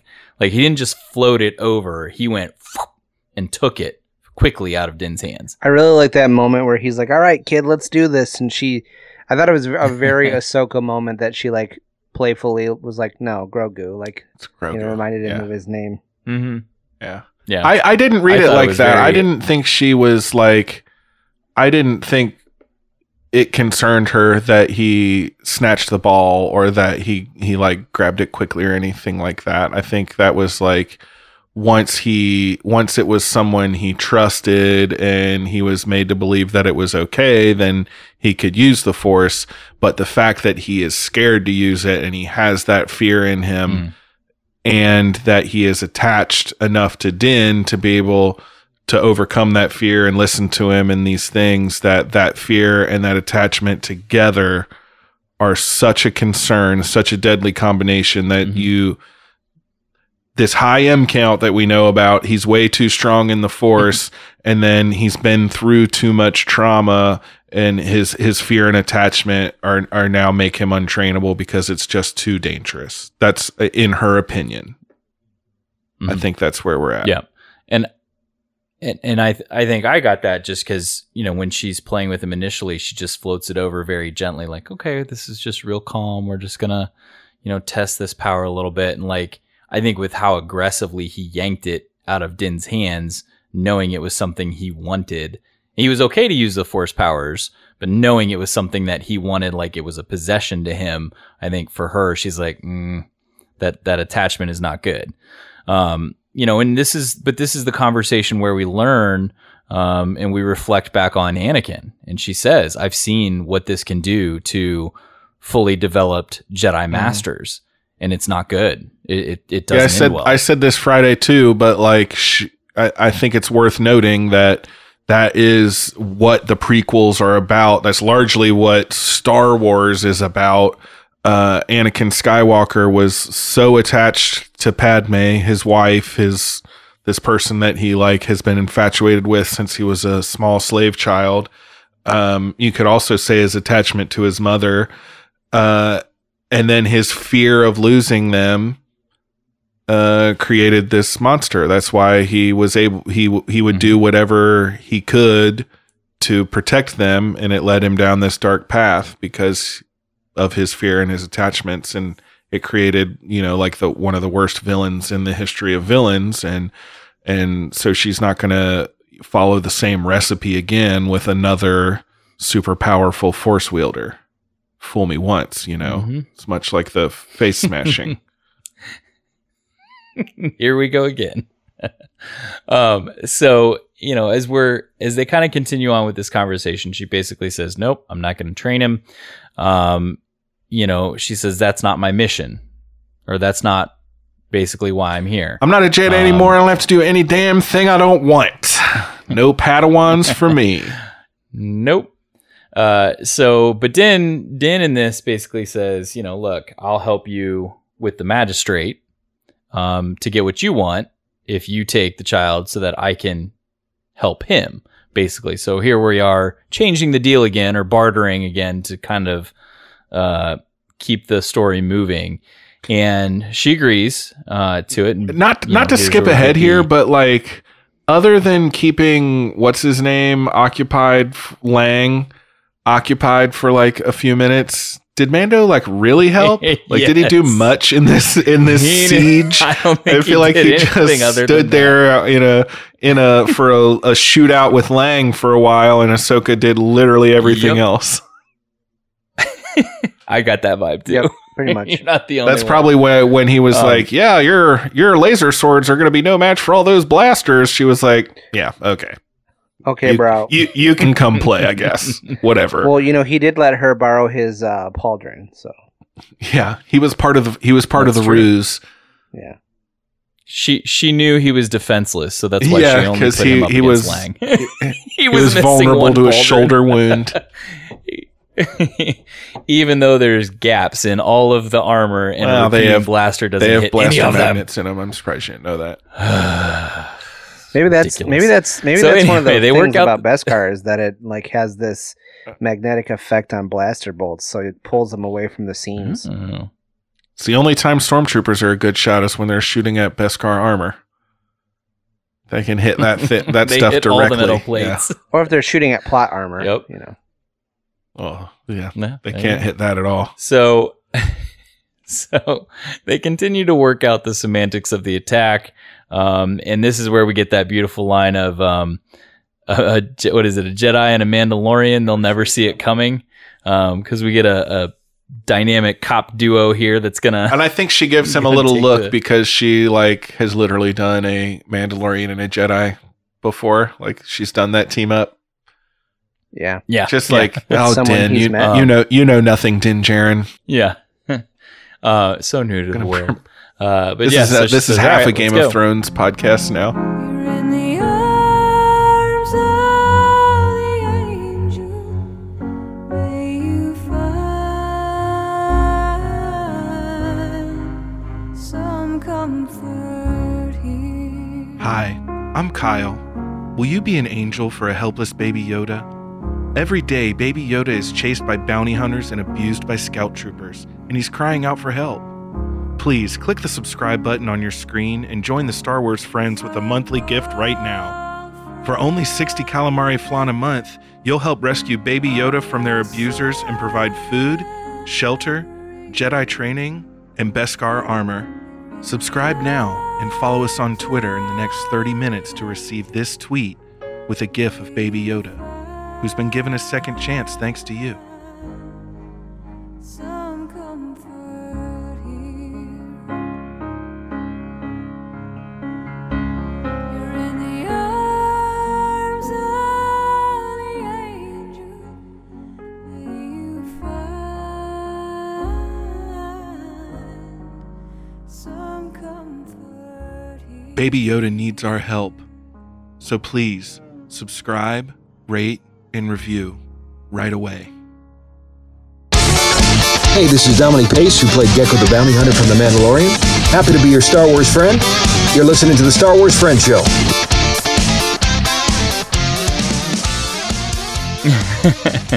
So we move to where we're back in the city. We're going to face the magistrate. Ahsoka is taking out troopers left and right again. Red shirts she going scales down the everywhere. Giant wall. Yep, she scales that giant wall. While they're trying to sound the gong, they sound the gong. Slices it right in half. Gets up there, takes them out, cuts it right in half. And there's this cool sound though when she cuts it down and it hits the ground and it's rolling and it makes like that. Like when you see people play like water glasses filled with water and they're moving it around the rim of the glass, you hear that kind of just rolling sound and then they fall off the edge and just bang, bang, bang. Really, really cool scene there. She jumps down.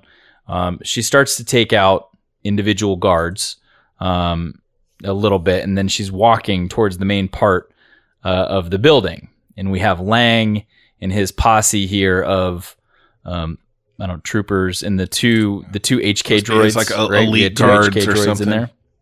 Yeah, his elite guards. And this was really cool because this scene was almost identical to a Kurosawa film called Yojimbo, which is Yojimbo from 1961. Yeah, it's very. I mean, it's dead on. It was the same shot. It's one person against the bad guys, right? And they're all lined up there. Yep. So it was a really, really cool shot. Again, a throwback to kind of the Japanese style samurai warrior films, and also the westerns. That's very much what represents. Ahsoka is these days. She's a lone warrior. She's the Ronin. She's off on her own, following her own moral compass. So she basically pulls out Mando's shoulder pauldron, from under her cloak, which is a favorite Jedi outfit, and chucks the pauldron at him and says, "Your bounty hunter failed. It didn't work. I've come for my information," basically. So here we get this great scene around the city. It's not I don't think it's a very big city. Town. She's kind of so the troops are basically open fire on her. She darts away. That's where she climbs up on the roof and blocks some bolts with both sabers, which she does the standard grip on those. Normally when Ahsoka Tano in the animated shows blocks lightsabers, she does it with the reverse grip. And then she kind of scurries across the top of those buildings, and then she's, sneaking through alleys and taking them out one by one, until she essentially gets them all. Mm-hmm. Yep. And then she gets through, and she gets over to the wall. The only one she hasn't eliminated at this point, I think, is Lang. And that's when Mando finally shows up. And she gets through the wall. Lang's trying to get back to where the magistrate is, and that's when Mando drops in. My uncles would call him a blister because he shows up when the work's done. He jumps in and basically just keeps Lang at bay. Yeah, that's all he does. They just had a standoff. They just stared at each other. Yeah, but it was, for those that are Tombstone fans out there, Michael Biehn played Johnny Ringo, who was a sharpshooter, pistol sharpshooter in the movie. And he makes this line, he says this line to Mando. He says, "I got no quarrel with you, Mandalorian," which was very reminiscent of what his character Johnny Ringo says to Doc Holliday in Tombstone, where he says, "My fight's not with you, Holliday." So it was kind of cool to just see that moment. And he alludes to basically the fact that, what do I want to say? He says, Maul said it kind of in a way but Maul referenced justice, I think, where justice is only the construct of the person that's in power. And I think Lang was kind of alluding to that same thing. Like, look, I'm just following orders from some causes are worth dying for, and this is not one of them. Mm-hmm. Yeah, like he was scared. Like, look, I get it, Mando. I'm done. And he tries to. Well, he's a mercenary. They established that at the beginning. He's a sellsword. He'll fight for whoever is paying him. So he's not really. Yes. He's not a true believer. And I think at this point he's trying to save his own skin, right? Like he's Braun of the Blackwater. Like, look, yeah. So he's putting his gun down, and he's and the entire time he's listening to.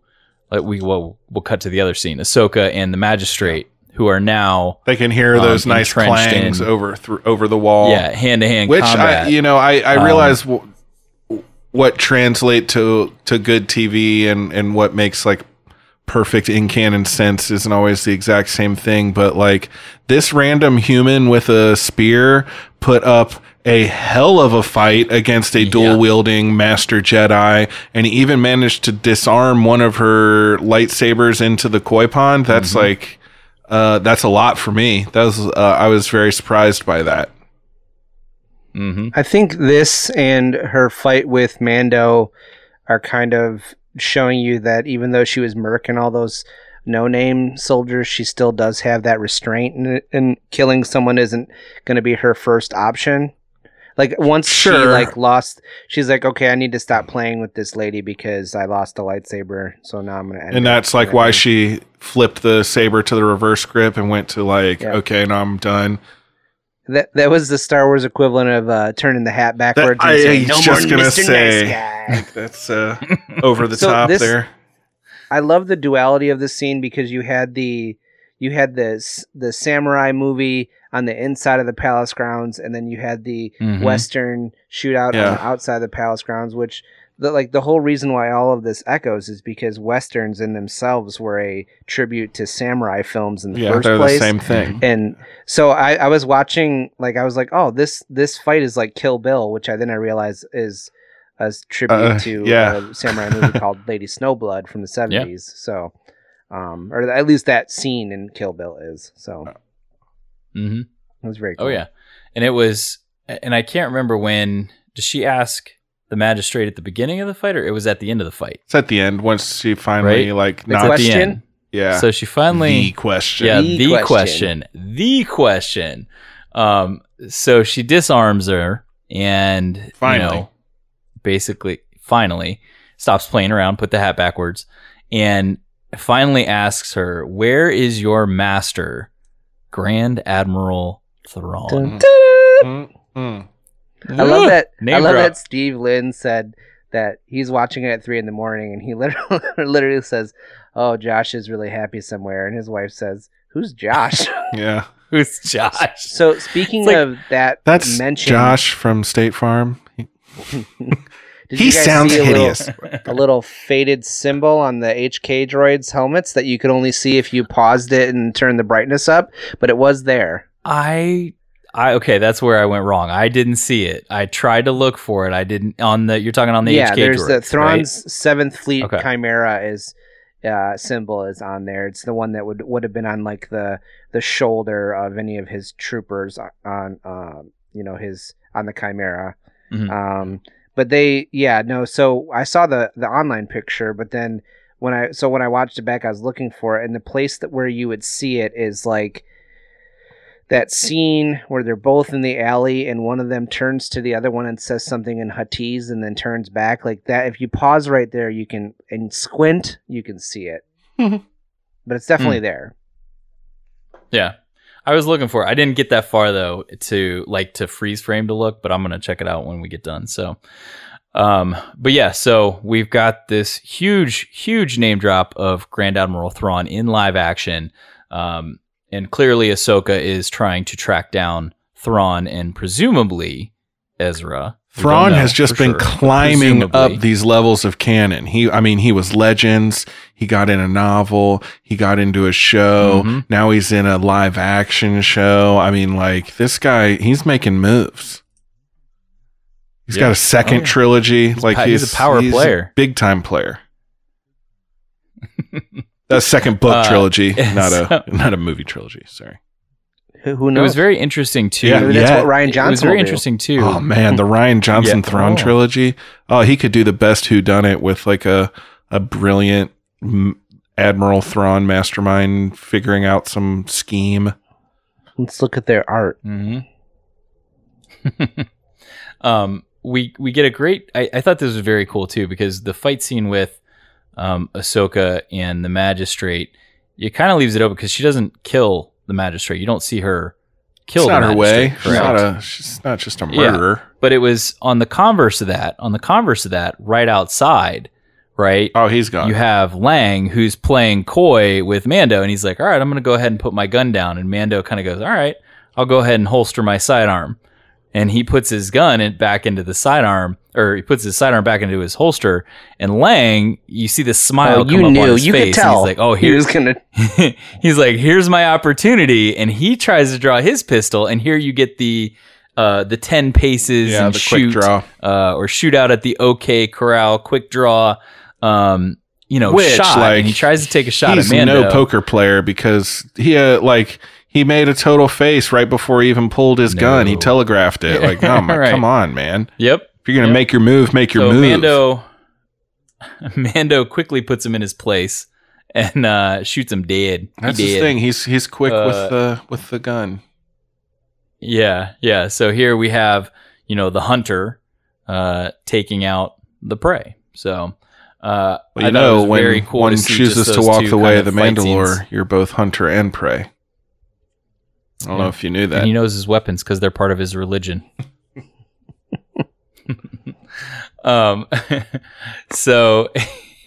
So we finish up, and the city is back to all of a sudden it's sunny and bright again, and it's happy. Not really, but the forest is still. It was still much brighter. But people though. are happy. Yes, it was much brighter. People are happier. The villagers have come out of their houses.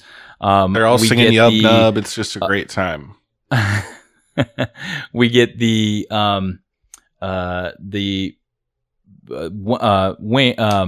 was it Governor Yeah, Wing? They didn't call him a governor. They called him something else. They did call him a governor. I lied. Governor Wing. Yeah, they put his cloak back on because when you get removed as governor, they take your jacket. Gold jacket, green jacket. Who gives a shit?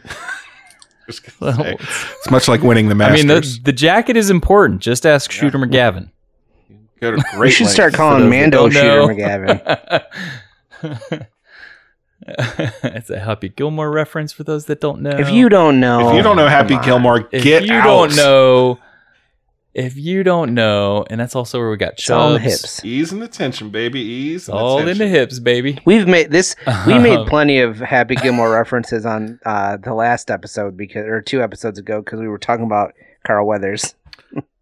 Yeah, I like a reference to my other favorite movies and TV shows, so I'll do it at any chance I get.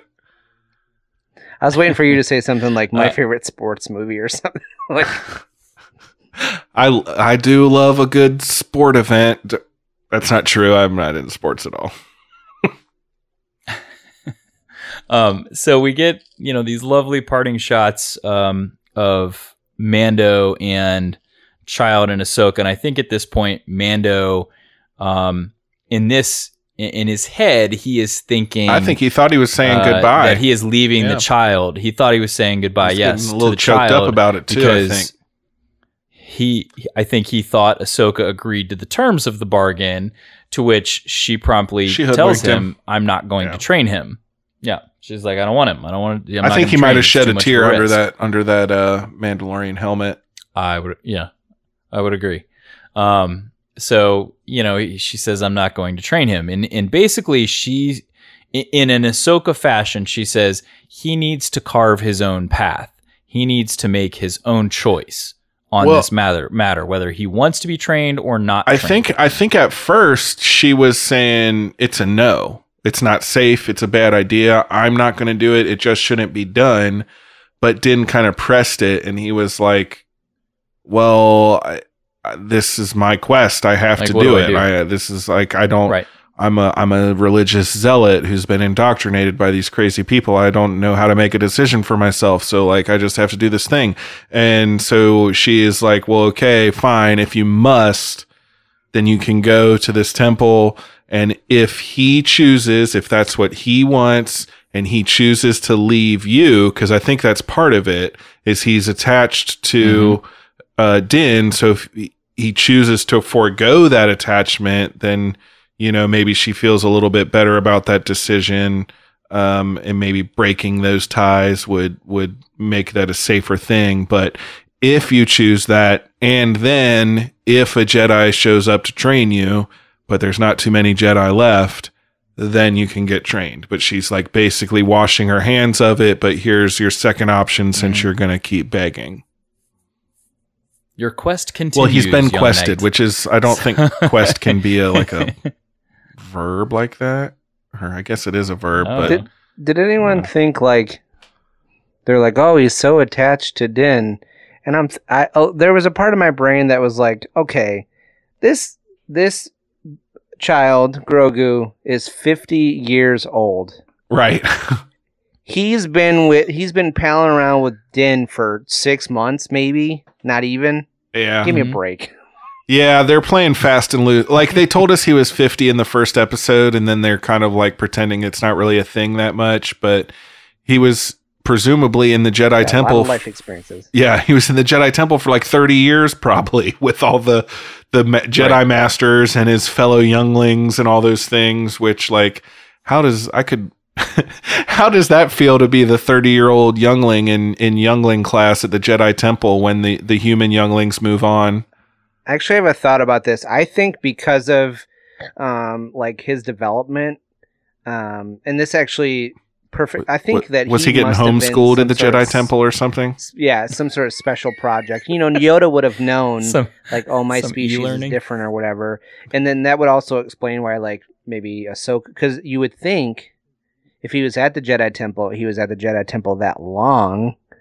She would have had a class with him or something. They would have had potions together. Yeah, they would have had Bio 101 together or something, and so her not knowing him, even helps that headcanon of mine that he was like sequestered somewhere. It's actually going to come out that Ahsoka and Grogu were in the same divination class years ago. They just forgot because Ahsoka sat in the back and didn't pay attention or something.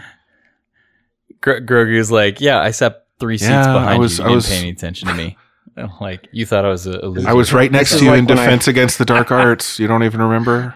This is like when I go to the mall, when I go to visit my parents and I run into somebody and they're like, hey, Josh, how's it going? And I'm like, hey, buddy. Hey, guy. Good to see you. There you are. And I wasn't popular, so that shows you how cool the person that saw me was. Oh, scraping the bottom of the barrel in your hometown then at that point. Yeah. All right, so I'm just putting this out there, though, right? She says he was raised at the Jedi Temple on Coruscant before Order 66. Well, certainly not after, yeah. Who else was in the Jedi Temple on Coruscant during that time? Everyone. Yoda and Yaddle. Brown chicken, brown cow. I'm just saying, that's why he was hidden. Yoda didn't want anybody to know. So he's like a little... He wasn't allowed to have a relationship. He's a secret love child? Well, that just makes... Kiadamundi had like many wives, He did because his species part of his was story? like near extinction or his something. His species, yes. Justin, this is a scandalous claim you're making right now. Salacious. So old Master Yoda, do as I say, not as I do, Anakin. Yeah, he's classic move. Although that's on Anakin. He didn't tell nobody. I'm just saying, like, she said it. He was raised at the Jedi Temple on Coruscant. I mean, granted, they're all taken there as infants unless they're the chosen Yeah, ones. all Jedi are raised at the temple. That's like their thing. I mean, but is 50 years out of 900 still an infant, or is it like 20? By like normal human fractions of life? No, you're not an infant for like what, an 18th of your life? I don't think. No. I don't know. I got to do the math on this. It's ridiculous. Like, he was essentially a newborn in the Jedi Temple. What if Yoda is not actually that old for his species when he dies, but he's just seen so much shit that he's dying young? Like, maybe they actually lived to like 15. Okay. Like, 1500. I gotcha. Yeah. I think that could be. So if you imagine that a human lives to be like 85-ish years old, then I think the equivalent for Grogu / Baby Yoda / kid / the child asset, whatever you want to call him, I think he's like 4.5. So not really an infant, but pre-K. Okay. Still pretty young. He's a toddler. Yeah. Okay. Probably should have a little bit firmer grasp on language, if we're being honest, at 4.5. But agreed.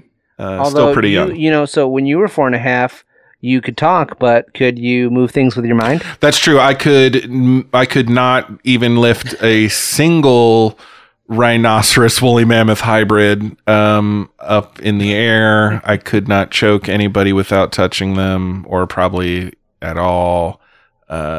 Could not heal people with my magic waving hand. Choking people. Well, I mean, when you're 4, he force choked Cara Dune. Remember when they were arm wrestling? I know, but at 4, I don't think I could force or otherwise choke anyone. Probably. So yeah, I was behind him in other respects. That's fair.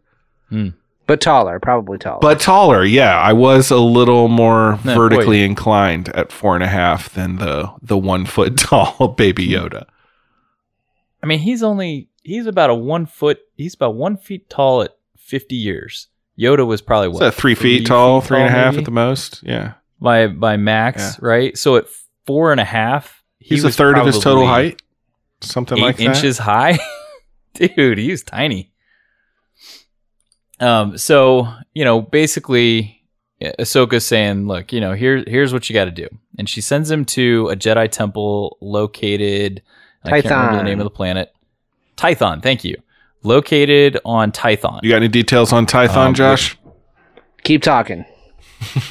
I believe, if I'm not mistaken, it was the first believed to be the first Jedi temple. I thought that was the one on Octo. Octo is the first Jedi temple. Come on, stop trying to erase The Last Jedi. It was a phenomenal movie. That's why it's got the Jedi Prime thing on it. The seal. Okay, so it's got the ancient Jedi texts. Page turners. In Legends, it is the first one. Oh, see, I'm not totally wrong. Well, you are totally wrong, but at one point you weren't wrong. Oh, and you made me say Legends. At one point, 2012, I wasn't wrong. But yes, that's where she tells him to go. Take him to the Jedi Temple on Tython, where he will essentially sit on a platform and meditate about his choice. I want to go sit on that platform and see if somebody shows up to train me. It would probably be George Lucas. No, it would probably be Dave Filoni would show up to train me in the ways of the Force. It'd be phenomenal. Yeah, someone should do fan art about that. Can anyone draw that for me? With me just like sitting on a rock and Dave Filoni walking up a path to come train me in Jedi robes and a cowboy hat, please. I could sit there for hours and just listen to Dave Filoni talk about Star Wars stuff and just like have my jaw on the floor in awe. That's what I just said, Justin. Yeah, I'm trying to do that. That's I know. End of the episode, Ahsoka basically, I think the governor comes back up, she kind of, straightens up his cloak a little bit. Everybody wears a cloak or a cape in Star Wars.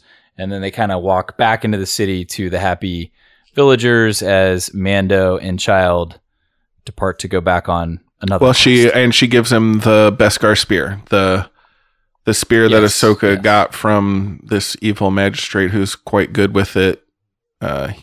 She gave it to Mando because it belongs with the Mandalorian. It's the right thing to do, and Ahsoka's a good person and a friend of the Mandalorians. Yes, I got a scoop. Scoop it up. Uh-oh. That spear is going to be clanging against the Darksaber in the near future. Yeah, I mean they're definitely putting that out there. Yeah, I think that's a fair assumption. So we don't think it leaves Mando's hands between now and when we see Moff Gideon again. No. Nah. Is Bo-Katan going to get her hands on that and clash with the Darksaber? Maybe Mando gives it to Bo to combat maybe. Something to think about. I could see that. Yeah. I don't know. So lots in this episode, tons to take out of this episode, lots to reflect on. And that's the beauty of this show is you have zero idea where next week is going to go. I think we all pretty much assumed we were going to see Ahsoka in this episode. I don't think anybody knew we were going to see her flying blind now. Seconds. Yeah, it's all of the stuff that we've seen in the trailers to this point, I think is pretty much gone.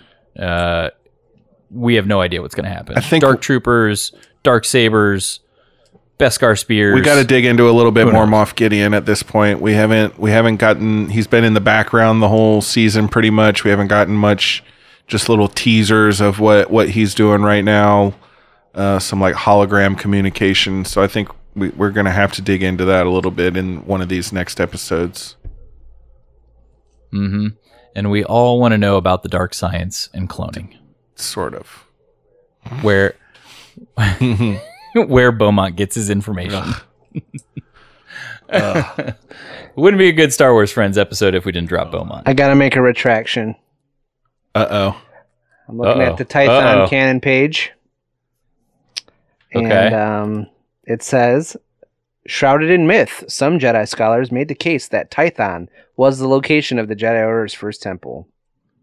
Fake news. Oh. No, like not Legends though. Current canon That's current or canon, Legends? because this is Tython actually. I think we made a little bit of a big deal about like this being Tython's return to canon, but actually Tython appears in Dr. Aphra number 38 and 40.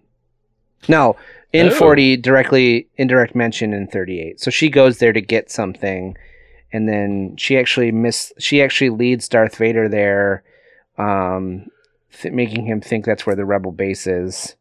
But she was actually, this was around the time that it was on Hoth, and she sent them to the wrong ice planet. Oh, okay. Counterpoint, on Ahch-To, it says that the first Jedi temple was built on the island of Ahch-To, or Ahch-To, and then you click on the first Jedi temple, also known as the Ahch-To Jedi Temple, or Ahch-To. I don't know how to say that. So we're both right. Uh-oh. Yeah, apparently there is some historical discrepancy on that amongst Jedi scholars, which I guess that's what your article said. Or Wikipedia. Discrepancy within Wikipedia. Okay. Well, isn't that what Josh said? Like some scholars claim it was actually the first one. There's some, Yes. so that's like the radical flat Earth scholars are disputing that. Obviously, Ahch-To Jedi Temple is the first one, but they're like, no, it's actually this one. But they're crazy. It's something like that. Or the person who wrote Flat Dr. Earthers. Afra 40 was a Last Jedi truther. Like A abolitionist or something. yeah. Well, okay, so I have it up now here. So, but it does also mention Star Wars Dawn of the Jedi. That's EU. Right? That's EU. Darth Bane Rule of 2 is EU. Yeah, so it was the first Jedi. It was the homeworld of the Jedi, like the different spelled like predecessor to the Jedi. It's like J. Yeah, the Dawn of the Jedi is a comic I don't know book, how you actually. pronounce it, but it's like J. I think you still say it the same, Jedi, but there's like a weird Yeah. accent on it or something. That's what I did. And- Kinda. And I do see, though, it is also mentioned in the upcoming Star Wars High Republic novel by Kevin Scott. So we will get, hopefully, some Way more back then, they information were on probably it still that hanging out maybe- there and stuff. Yeah. So, and much like civilizations, like on our planet here, right? We have really, really ancient civilizations, and I think different scholars look at different civilizations or ruins and say this was the first formed civilization versus this was the first formed civilization. So that's probably why maybe they were coming up about. I just want to know how many ancient Jedi texts that are on Tython. You know, let's just start counting ancient Jedi texts and get a tally and see. Yeah. So, all right. So let's move into, since we've wrapped up this episode and we're about to head into the last couple episodes of season 2 of The Mandalorian. What are your guys' predictions for the next episode? Not down the future, not 3 episodes from now, but next one. What do you guys think? Josh, what about you? I think we're gonna check in with old Moff Gideon again, because when Din is going somewhere, he's usually not. When they say Din, go to this place, he doesn't go there the next episode. He goes there 2 episodes later. So I think we build up that the stuff that was going on with Gideon, and maybe even, I can be hopeful and think that maybe we'll even check in with my girl Bo again, but no, no guarantees. I think it might be a side quest. We might get like a Monster Hunter mission, or he might have to stop off for resources on his way to the Jedi Temple on Tython, but I think we're going to get like a one-off. That's my guess. I just have a feeling that we're due for that. Well, that's kind of, that's kind of what that's what I meant. Like something's going to stop him along the way, but I think that that's going to somehow lead us back to, maybe they won't be, it'll be just like the last one with Gideon, where Gideon wasn't with him, but something led to showing us what Gideon was doing at that time. So I don't know. Yeah. And I could see. I was thinking more like a in the Frog next Lady episode. Monster Hunter type episode that like is completely standalone. Okay. He goes back to the Quarrens. No, I mean not like that again, kills but his that cousin type and of thing, like his other brother. not something Back that to necessarily Tatooine? connect. Oh God, I hope not. Oh, I don't know. Go to see Robert A. Fett. I don't know. I could see. Yeah, Bobby. you got to think he's still out there somewhere. He's doing something. I don't know if he's following him. He's or brooding up on the top of dunes during sunsets, I wouldn't mostly. I wouldn't be surprised if we don't actually. Now that I've thought about it more, like I could see us not seeing Boba again until season 3. Like that Boba tease could be just like the who's walking in the spurs up to Fennec Shan's body from season 1, and then we never got an answer on was that Cobb Vanth now? That's my guess. But it could have been Boba too. That's what they do for the entirety of the show. Boba's never like really in the show. They just like have like here's your season 3 teaser of Boba Fett. Here's your season 4 teaser of Boba Fett. But he's never like featured. Well, and for those like that don't know, if you skip the recap in the beginning, you actually miss a lot. The recap kind of tells you where the story is going. I've got mixed feelings on the recap. I think it spoils me sometimes. They give away a lot. A lot. Like there's multiple times when I've watched it and I've been like, oh, well, so this episode is going to have that in it, I guess, you know? So yes, they do definitely fill you in. If you're a nerd and you like watch the show multiple times and you remember everything, like it could potentially, I still watch it too, but sometimes I regret it. I don't watch it. Oh, really? Do you skip it? I do. I probably should. After I watched the first one and was it the first one I watched that it telegraphed, or the second one I watched? One of them was really bad. Yeah. And I was like, oh no, can't watch. No. I think it was the one with the Mandalorians where the armorer did the whole thing about have you ever removed your helmet? Blah blah blah blah. And I'm like, oh well, so somebody's taking their helmet off, huh? Yep. Yeah, it can tell a lot in those recaps, or at least will tell you where the story is going. So if you skip it, it's totally your prerogative. If you watch it, that's okay too. Like it does allude to kind of what the direction of that current episode is, though. So if you're casually watching and you might not remember something from season 1, and then I'd say it's definitely worth it. If you're pretty up to date, then maybe not as much. Yeah. And he's still got, Din still has Boba's armor. Yep. Right? I would assume it's on the crest armor somewhere, right? He has a full spear of Beskar right now. He's got an infinite supply of whistling birds. Yes. And gas for his flamethrower. So, I think at this point we're ready to, I'm hoping, reunite with Bo in this episode and we get some more Katie Sackhoff, but we'll see. It could go any direction. So, all right. So I wouldn't mind him. Let's break down. Sorry, I'm ready to blow this thing, go home too, but I wouldn't mind him reuniting with the armor at some point either and being like, hey, I've got all this Beskar. Let's melt it down into something for me. And also, by the way, turns out you might be kind of a cult leader who indoctrinated me into like some craziness, and let's hash that out. Right. I mean, that could be a big question. Is where is she? What happened? Yep. Heavy Mando. Where did all I think he's dead. Where have I think all old the Mandos Paz Vizsla is dead, is my guess, but he could have survived. Where is my John Wayne? Where is my fairy son? Where is my happy ending? Where have all the cowboys gone? Where have all the Mandos gone? Justin, so yep, 90s. I don't know. Could be anywhere.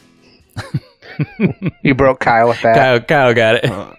Kyle got it. So 90s. I got it. So, all right. So, any other final thoughts? Anything on the episode? Like, where is my John Wayne? But other than that, like, that's another reference to that same stupid song. All right. Well, let's go ahead and blow this thing and get out of here. We're all clear, kid. Now let's blow this thing and go home. You're all clear, kid. Now let's blow this thing and go home.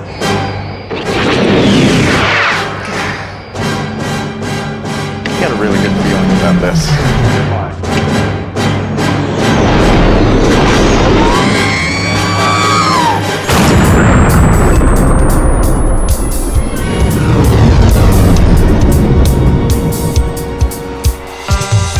Thank you, everybody, for joining us for another edition of Star Wars Friends, episode 62. Racking them up. The Jedi. Yep, we're racking them up now. If you guys get the opportunity, please join us on Friday for our live stream Mando recap. We have awesome guests on just about every week, whether it's other podcasters. This week, Josh, who's our special guest? This week we have Impact Wrestling's X Division champion, Rohit Roju, who is a Star Wars nerd with muscles. And the champ. He's a great wrestler, but he's also great on the mic, so I think that this is going to be... I mean, every one of these episodes is a must-watch, but this one... They're all bangers. A little bit wilder than most. If you like wrestling and you like Star Wars, you're going to have fun. Yes. I think that's a guarantee. Safe bet. No tinfoil hat theories for Star Wars recaps. Oh, I doubt that to be the case. Because usually all of our co-hosts are there, so there will be at least one tinfoil hat theory, I'm sure, out of somebody. Yes. So Friday night, 7:30. You can watch on Facebook. You can watch on YouTube. Either one of those is perfectly fine. We're gonna broadcast on Periscope on Twitter. Yeah, sorry, Josh. I'm stepping all over your thing. That's new this week. Broadcast on Periscope. Other than that, if you guys are looking on social media, you can always email us at show@starwarsfriends.com. You can find us on Facebook, Twitter, and Instagram at SW Friends Show. You can find me, Justin, on Twitter at IamTheBendu. Where can they find you guys This is Josh, and you can follow me on Instagram and Twitter at Battle of Tanab. This is Kyle, and I am KB_legend on all the social medias, and we'll see you Friday for the live show. Be there or be square, brother. Yes. Make sure you watch the episode before joining us. Totally spoilers galore. Thank you, everybody, for listening. Have an awesome time, and can't wait for the next episode. And we're going to end this in classic Star Wars fashion. May the Force be with you. Always. Bye. Hey friends, don't forget to subscribe to the Star Wars Friends podcast and leave an awesome review on whichever podcast app you're listening on. Catch up on past episodes, fun interviews, and more at StarWarsFriends.com. Connect with the Star Wars Friends on social media at SW Friends Show on Twitter, Instagram, and Facebook. Email the show at show@StarWarsFriends.com. Thanks for listening, and as always, may the Force be with you.